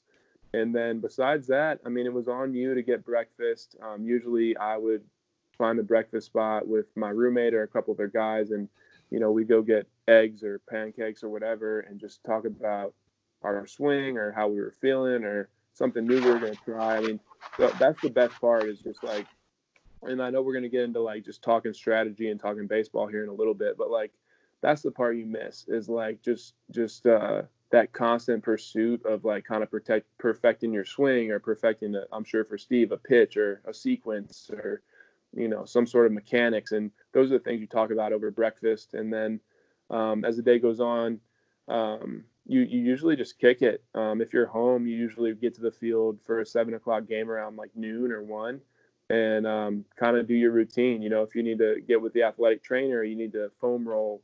If you need to run some poles, like that's the time to do that. Or go to the batting cage and get your routine, and usually do it early afternoon. And then there will be a batting practice and an infield outfield session similar to college ball. If you're home, it'll be earlier, and if you're on the road, it'll be closer to game time. So if you're home, you're actually at the field virtually all day. If you're on the road, it's kind of nice because you get a little more time to chill in the hotel, show up to the field, basically hit, throw, and play a game. So that's kind of what the routine looks like generally. But for me, it was always so important to do the same things I mentioned on the college side, which get my reads through the week, position myself in each of the 3 outfield spots, and kind of work shallow, work deep, work in between, and make sure I was practicing my different routes to the ball, my footwork, how I was coming through to throw, and infield, outfield, make sure I'm having strong, accurate throws. And also just my cage work was so big. I wanted to go into BP almost ready for the game. So always going into the cage with 2 or 3 results and staying relaxed, and, increasing my mental intensity as we approached first pitch. Steve, how about you playing in those cornfields? Honestly, the schedule itself pretty similar. Most guys, again, it was kind of you're on your own. There's very minimal structure. It was as a pitcher, a lot of it. I think for the most part throughout my whole career, we were on the field at 3:00. So that meant that you'd see some guys rolling in at 2:30, dressing and like running out to the field. Whereas I would say a bulk of us would be there at that like 12:00 time. A lot of guys like to show up, bring lunch, maybe eat lunch, in the locker room before going and doing stuff. But you'd have as a pitcher, we had a pretty extensive shoulder routine. And again, it wasn't, no one's sitting there holding your hand while you're doing it, but it was something that personally I did every day, like a little mobility and shoulder strength routine. And again, it really depended on, everybody had a different schedule every day based off of if they were one of your 5 starters and what day they were on in the rotation. And then if you were a bullpen guy, and then even from a bullpen standpoint, if you had pitched the day before, how many innings you pitched the day before, if you've been on a day or two of rest and you're more likely to pitch today. Yeah, you really tailored your routine. Yeah, at least for me, I can't speak to everyone, but I had a routine. But that routine was flexible enough to incorporate whatever situation I was in that day. So if I had pitched the day before, my routine was very workout heavy. I was going pretty heavy pregame because I knew I probably wasn't pitching that day. Do my heavy running, lifting, all of that. If I've had a day or two as a bullpen guy, I'm still doing all of my stuff, but it's probably going to be in a lighter standpoint. And then I'm going to do a little bit more of my mental work that day and looking at stats and kind of looking at player profiles, who I'm playing that day, what the lineup looks like, and kind of wrapping my head around what I might, what pitch sequences I might do with each of these guys, depending on if they're heavy strikeout guys, if they're, first pitch hitters, if they like to see a lot of pitches, all of those things. You start to get an idea of who you're facing, so you have that when you're up on the mound, you can make that split-second decision of what you're going to do. So again, it kind of depended on what day it was, but those are kind of the big things that I would look at. So, talking about that, and I know you talked about in college, you wanted to see the last tens, that kind of baseball strategy, and when Tony and Charlie were talking about the draft, talked a little bit about the Astros, and that, depending on where they are in the count, you normally would expect these pitches, but if you know what's coming, it's very different, which kind of brought about the idea to do this podcast with you guys and really talk about some of that strategy that I think the normal casual fan really doesn't know. They talk about, X's and O's in football all the time, but in baseball, we don't think strategy as much. So Steve, start with you. What does that strategy really look like, and how do you prep for those games, and what do you as you're getting some of this information, how do you use that to adjust what your plan's going to be? So, I mean, it's a big game of cat and mouse. You're really, as a pitcher, you're trying to figure out what the hitter's looking at, because as a pitcher, I'm the one that initiates everything. I get to make my decision first as, what pitch am I throwing? And then the hitter really has to react off of that. But as you get, more into it, I'm starting to try to figure out what he thinks I'm going to throw and maybe trying to work off of that a little bit. But to go to the stats, some of the big things I would always look at is, strikeouts in the last 10 games. If a guy's striking out a lot, one, it means he's probably less confident. He's swinging at a lot of pitches, not in the zone. So it really means, those are the guys that I'm going to expand that zone. I'm going to start with fastballs, a couple inches off rather than trying to go right down the middle.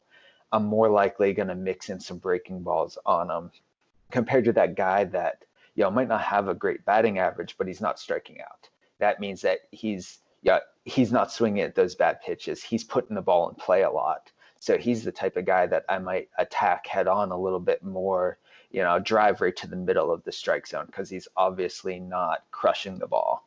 And then you have to look at, where guys are in the lineup, a more general player profile, what guys are their big hitters, who's really hot right now that maybe you want to stay away from a little bit. And then, to go a little bit deeper, you start looking at pitches, because a lot of times we'll have some kind of scouting profile on when they hit, like if they are those deep count hitters, what kind of pitches they're hitting. And then, another aspect is just, looking internally a little bit, as Charlie will probably talk about, a lot of times they have a lot of data on individual pitchers, what this guy's likely to throw and what counts. There's a lot of charting on, Yeah, when he gets behind in the count, he's going to go to his fastball. 0-2, he throws curveballs 70% of the time. Yeah, so kind of being able to figure out yourself a little bit, find those patterns that you might be displaying, and using that to your advantage every once in a while. If my changeup's on one day, and I know that I don't really throw 2-0 changeups much, but I'm feeling it, I might drop a couple more 2-0 changeups than I normally would, because I know that he's not ready for it. He's sitting there thinking fastball all the way. But something like that can only happen if you're feeling that pitch, if you're really able to locate, because if not, the whole reason that scouting report is out there is because you probably can't do it. So I guess my assumption was always that the pitches were being called by a coach who would relay that to the catcher, who would relay that to the pitcher. But it's sounding like the pitcher has a lot more say in what the pitch sequence is going to be. Yeah, once you get to the minors and the pros, the coach really doesn't have anything to do with it. It's you and the catcher. And a lot of times, I'll listen to my catcher. The catcher looks at the scouting report just as much, and he's the one that's back there. He sees everything that's going on. And your catchers are really smart guys. They really understand the game, and a lot of times they can get in that hitter's perspective a little bit easier. But at that level, you and the catcher are really having a connection, and the pitcher can shake off as much as he wants. I'll shake off a lot to get to the pitches that I feel good with. But then a lot of times, as you build a relationship with a catcher, they know you just as well. And I've had some catchers that I never shake off, because if I'm thinking of a pitch, he's calling it. You don't even have to worry about shaking off. And then I've had some times where I'll shake off, he slams down the same pitch again. And if you have that connection with your catcher, then it's like, okay, he sees something. He sees something that I don't. He knows that this is the pitch to go to. And literally almost every time it is. That's really cool. I did not know that. Huh. Yeah, so it's a pretty cool, when you have a good relationship with your catcher, and that's something that, you'll see in the majors, when that one pitcher has that catcher, you might have your normal starting catcher, but then you have your ace, and for whatever reason, they have a different catcher that comes in and catches for him every week. It's because they have that connection. It's worth putting that lesser bat in the lineup because of this connection that they have together and that game that they get to play. How common is that to have a catcher that is specific to a pitcher? I know, and I'm failing to remember what the situation was, but was it with the Cubs? I think when the Indians were playing the Cubs in the World Series is kind of when I first saw it, where when a pitcher came out, the catcher changed. Yeah, it was a big deal. It's not really common. You don't see it a lot. I think more, especially in the minors, we had 2 or 3 catchers, and you had 2 that would typically switch out almost every other day or every couple of days, but I pretty much threw to the same guy every day. It was almost like it was meshed in with the pitching rotation to where I was pitching to the same guy every day, and me and him had a really good relationship, and he knew what kind of pitches I threw. And it really makes a difference when they know how your pitches move. Honestly, even better than you do half the time, because they're the one that has to catch it. So they know exactly how your ball moves, what it looks like from that perspective. And so they really have an understanding of what can happen to those hitters, and they have the best perspective of that swing. So they'll see if that guy's pulling his shoulder out and that breaking ball is just dropping under his bat every single time, they're going to have the better view of that than I will. And so, Charlie, with a ball player who actually has to put in real work and not just play Xbox until it's time to show up to the game, what does your prep look like as far as the analytics? You talked about watching video. What would you do to prep for those games? Yeah, it kind of never ends. I'd be up at all hours of the night, with the aforementioned monster just thinking about it. But I would always, the night before, like once I processed the previous game, I would try to look up the starter for the next night's game and try to see if there's some video on him, because hitting is so visual, and basically it's a rehearsed and prepared reaction. And so for me, like, I want to get an idea of like what his arm angle is, and like how I want to prepare in the cage, the following day. Like I mentioned that I would go into the cage each day with a plan of like 2 to 3 things I wanted to feel. Well, if a guy's over the top arm motion, and maybe some downward tilt on his ball, then I want to work on matching the plane of my bat to that in the cage, and just feeling myself, hitting a straight over the top, pretty straight ball with some downward tilt. Whereas if the guy's a little bit, 3/4 or a little more sidearm, and the ball's coming from a lower place, and I know it's going to tail and run away from me, I'm going to work on hitting the ball a little. My point of contact's going to go back a little bit in the cage, and I'm going to work on feeling that deeper point of contact, so that I can just have that connectivity with a ball that's going to sink and run away from me, and I can drive it, into the opposite field. So it kind of starts with that, but there are so many numbers. The only thing I really wanted to use was I would look at 2 things: the percentage of, if they had it, the percentage of like what pitches the guy threw. Like there are guys who would throw, 62% fastball, which means, you're throwing a lot of fastballs at the professional level. And then there's guys who threw, 40% fastball, and those guys were always tough, because you almost wonder, like, hey, do I even look fastball tonight? Like what's the go-to pitch? And often that pitch is either a slider or a changeup. So that goes in your cage preparation routine also, because a lot of times those guys, aren't confident.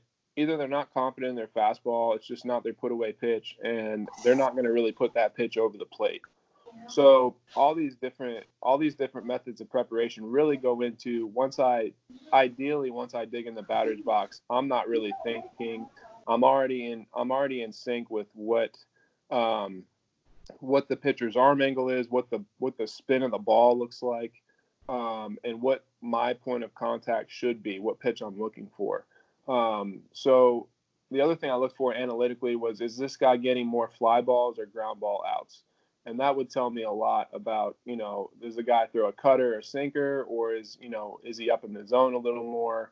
And if he's more of a fly ball guy, I'm going to work on hitting the ball on low line drives in batting practice, because I don't want to fly out. I want to take advantage of that and really get it. And vice versa, if the guy's more of a ground ball guy, I'm going to work on getting the ball up in the air in batting practice, because I don't want to do what he's trying to get me to do. So like Steve said, it is a cat and a mouse game.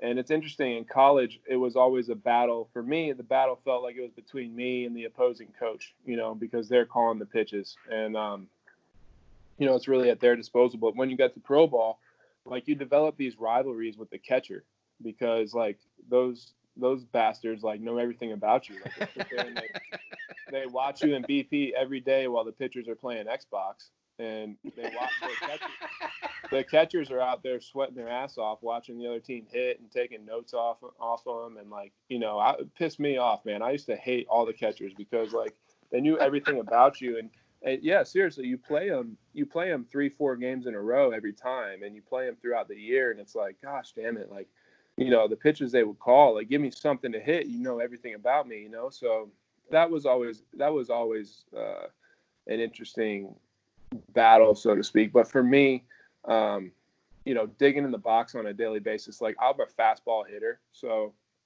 I wanted to find a way for someone to give me, I wanted to narrow the game and simplify the game enough to where it was like, okay, like, this is you versus me. Like, give me your best. It's going to be my best. Like, you're not going to get this past me. Like, let's go. So to get to that point, like, it depended on what type of pitcher I was facing. And sometimes I had to concede and say, listen, this guy's just going to rely on his slider. And, I need to see the ball up more, and I need to see, the ball. I need to get deeper into the count or whatever the case may be. But it really varied on the pitcher of that day. All right, so both you guys, baseball is filled with kind of these cool stories. Anytime there's, especially in college ball, it seems like anytime there's a rain delay, like the guys are just trying to keep themselves busy and do, kind of fun, stupid stuff. What is like the one story that you always tell people when you start thinking about your baseball days?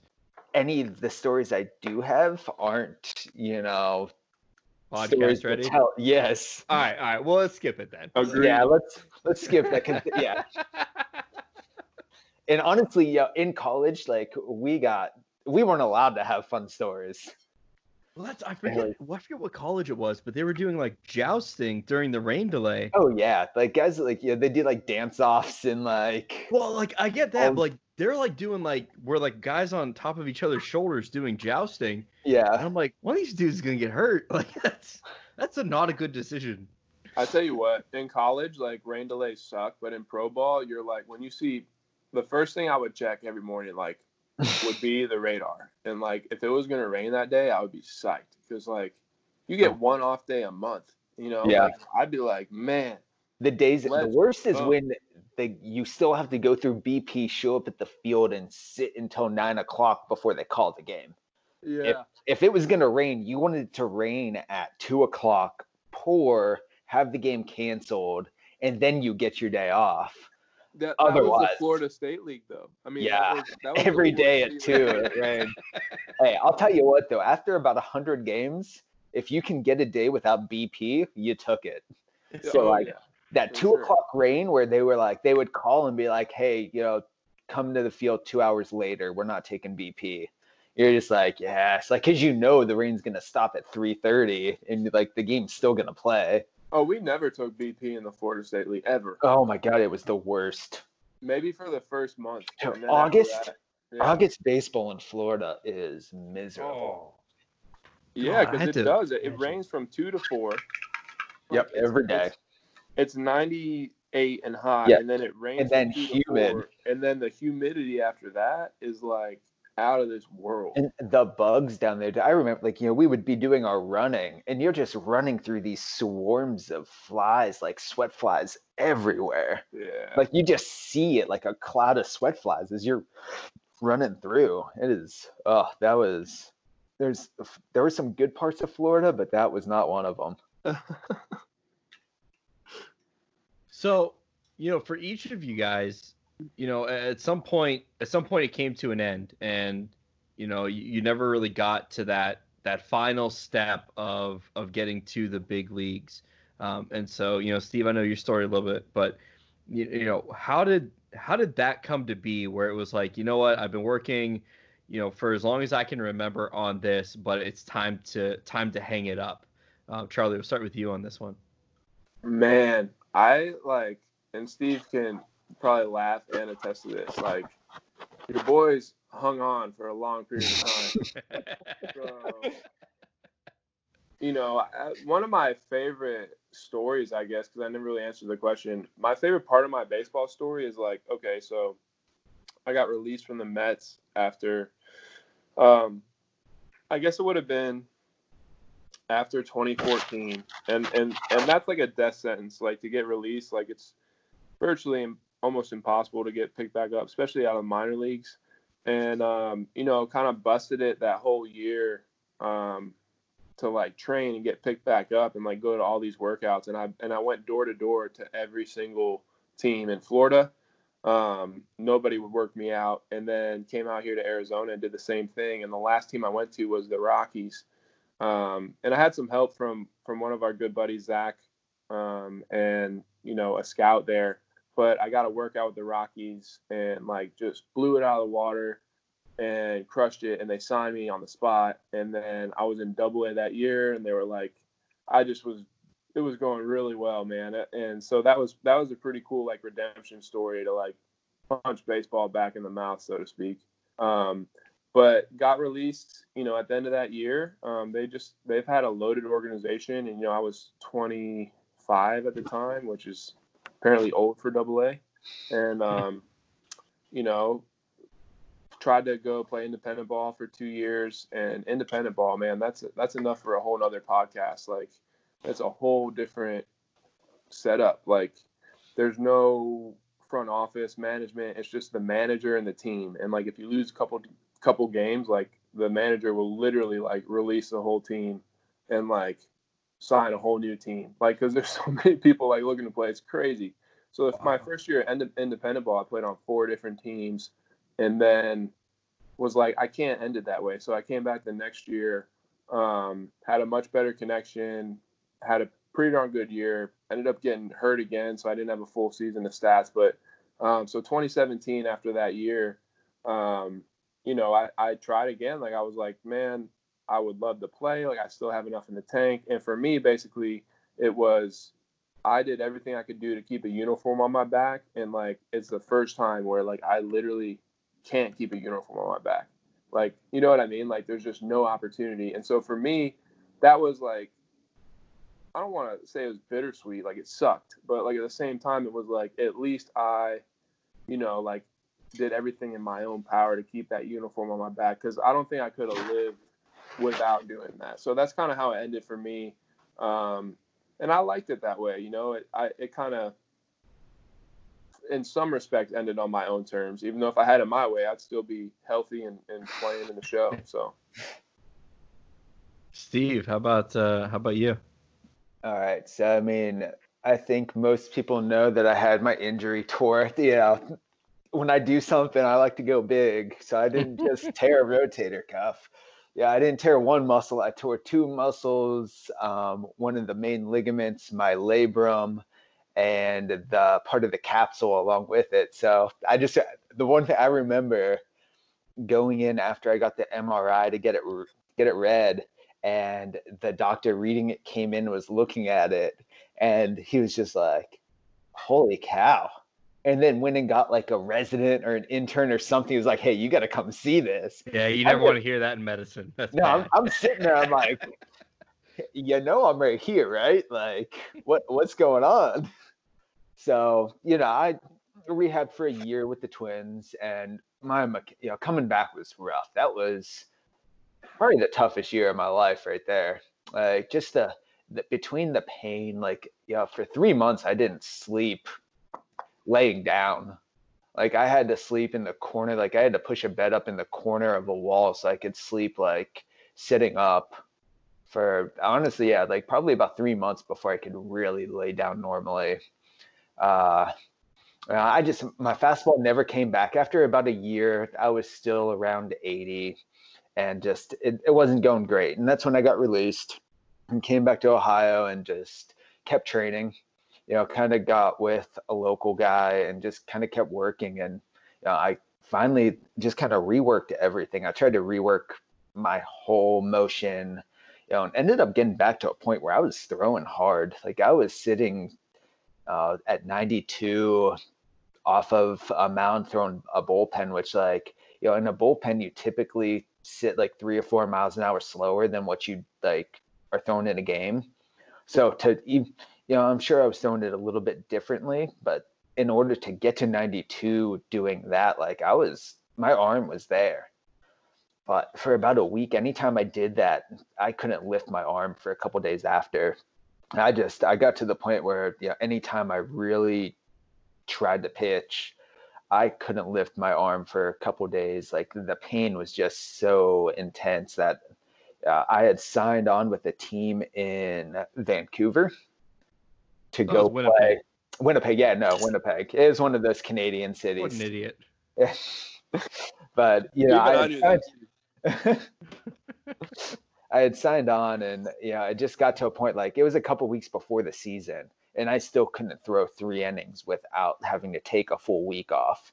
And that's when I was like, I've been doing this for 16 months. It was time that I had to start thinking about school if I wanted to get back.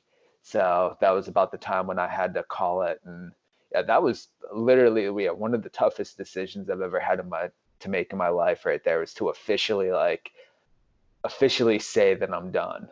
And that took a few days, and honestly, like, I struggled for probably that next couple of weeks after doing that to like even look at a baseball or think about it. I just kind of had to I purge still haven't. myself. I know it's tough. Like I still haven't done it.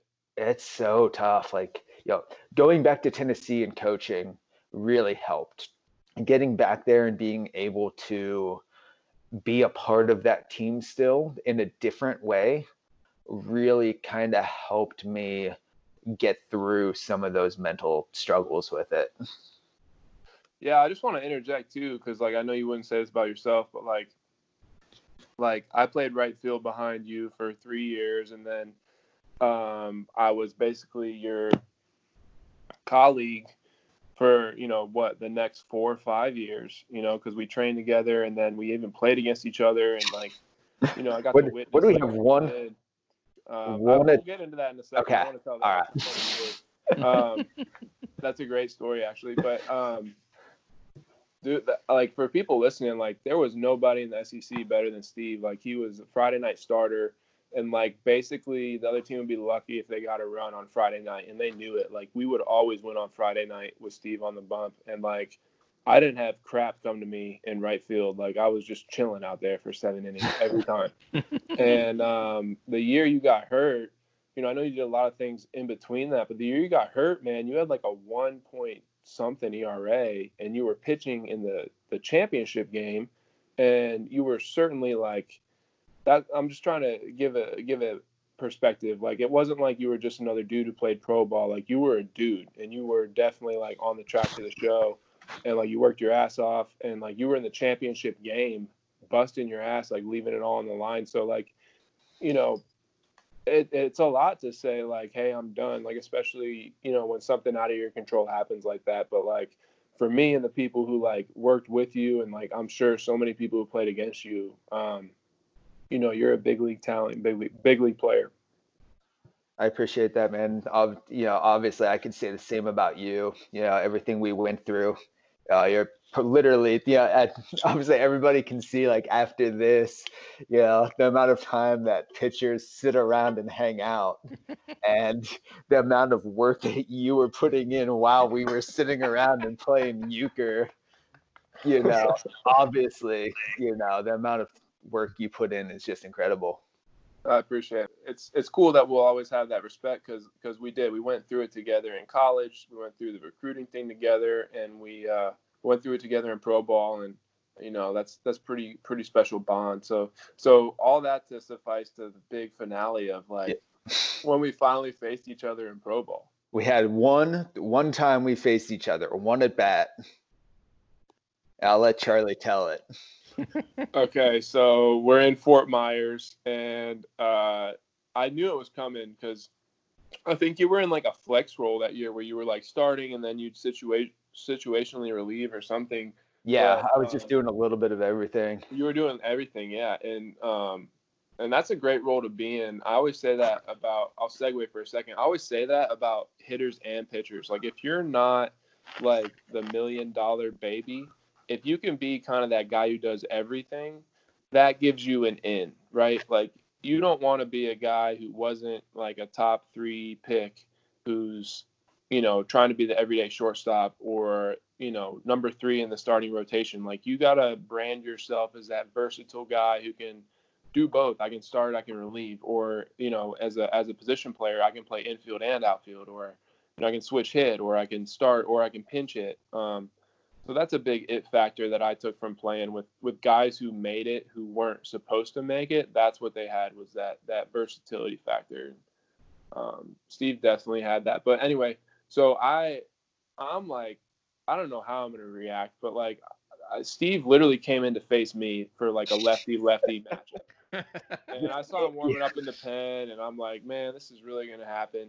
And like we had faced each other a ton, like in inter squad and stuff, but like it had been years now, and I'm like, oh my gosh, this is just gonna be weird, like because we trained together, we lived together in the off season and everything, and I met my wife with Steve in the car, which is a whole nother story, which is an awesome story, but we knew each other pretty darn well, suffice it to say, And I just was like dying laughing. Like I'm like, I I think we gotta. both started like laughing. Like when I got on the mound and like he stepped in the box, like we both looked at like made eye contact for a second and just started laughing. I'm like, I can't focus right now.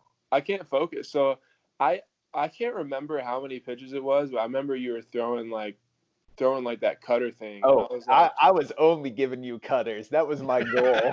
Didn't we I wasn't giving you a fastball. Didn't we battle for a little bit? And then yeah. like, it was like a decently long at bat. And so like I'm like, this will not end. And he threw a cutter and I had like the ultimate swinging bunt. Okay. Like literally, like, I don't know how you could hit a ball any softer than this. It was the softest hit ball. Like, I couldn't toss a ball to myself and hit it softer.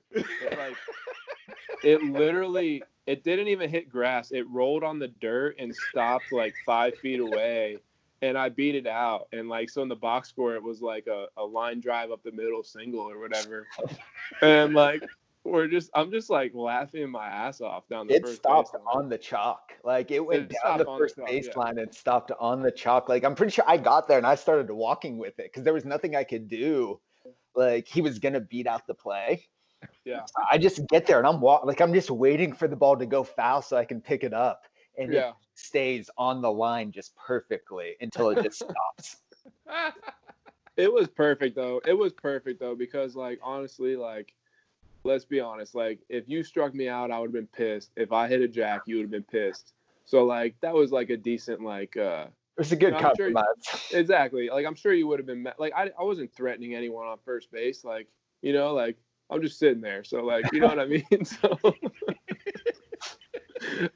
you know, I mean, I'm sure you would have rather thrown me out or whatever, but it was hilarious, man. It was so funny. And everybody on my team like knew that we played together, knew each other, and they're all dying laughing. And it was just something like it was such a funny moment to have amongst like all the seriousness in a pro ball season. So anyway. Yeah, he's batting 1,000 off you. Yep, career. That is awesome. So I'm pretty sure you got the best of me a number of times in inter squads that we can talk about. So yeah, we'll glaze over that. We want that. We want that swinging bunt. The key to that is I can't remember it, which means I certainly took it out of my memory because I can remember the good stuff. So like I don't know, who knows how many times it struck me out, but it was probably a lot. So there's that for the people. I can't think of a better way to end this podcast than with Charlie's little blooper down the first baseline. So I think we'll end it here. Guys, I really appreciate it. Charlie, congratulations on the birth of your daughter, Charlotte. Steve, good job doing, I don't know what you do. But I really appreciate both of you guys coming on the podcast. Thanks, Derek. Great to be here. Thank you, Derek. It was great. This was really fun. Thank you for listening to another installment of the Frosty Podcast. Again, special thank you to Charley Thurber and Steve Gruver for sharing their baseball life. We'll keep this Frosty Live Tour going for a few more weeks, and then we'll be opening up Season 2 as long as the NFL's playing. We're going to be podcasting. We'll catch you next time.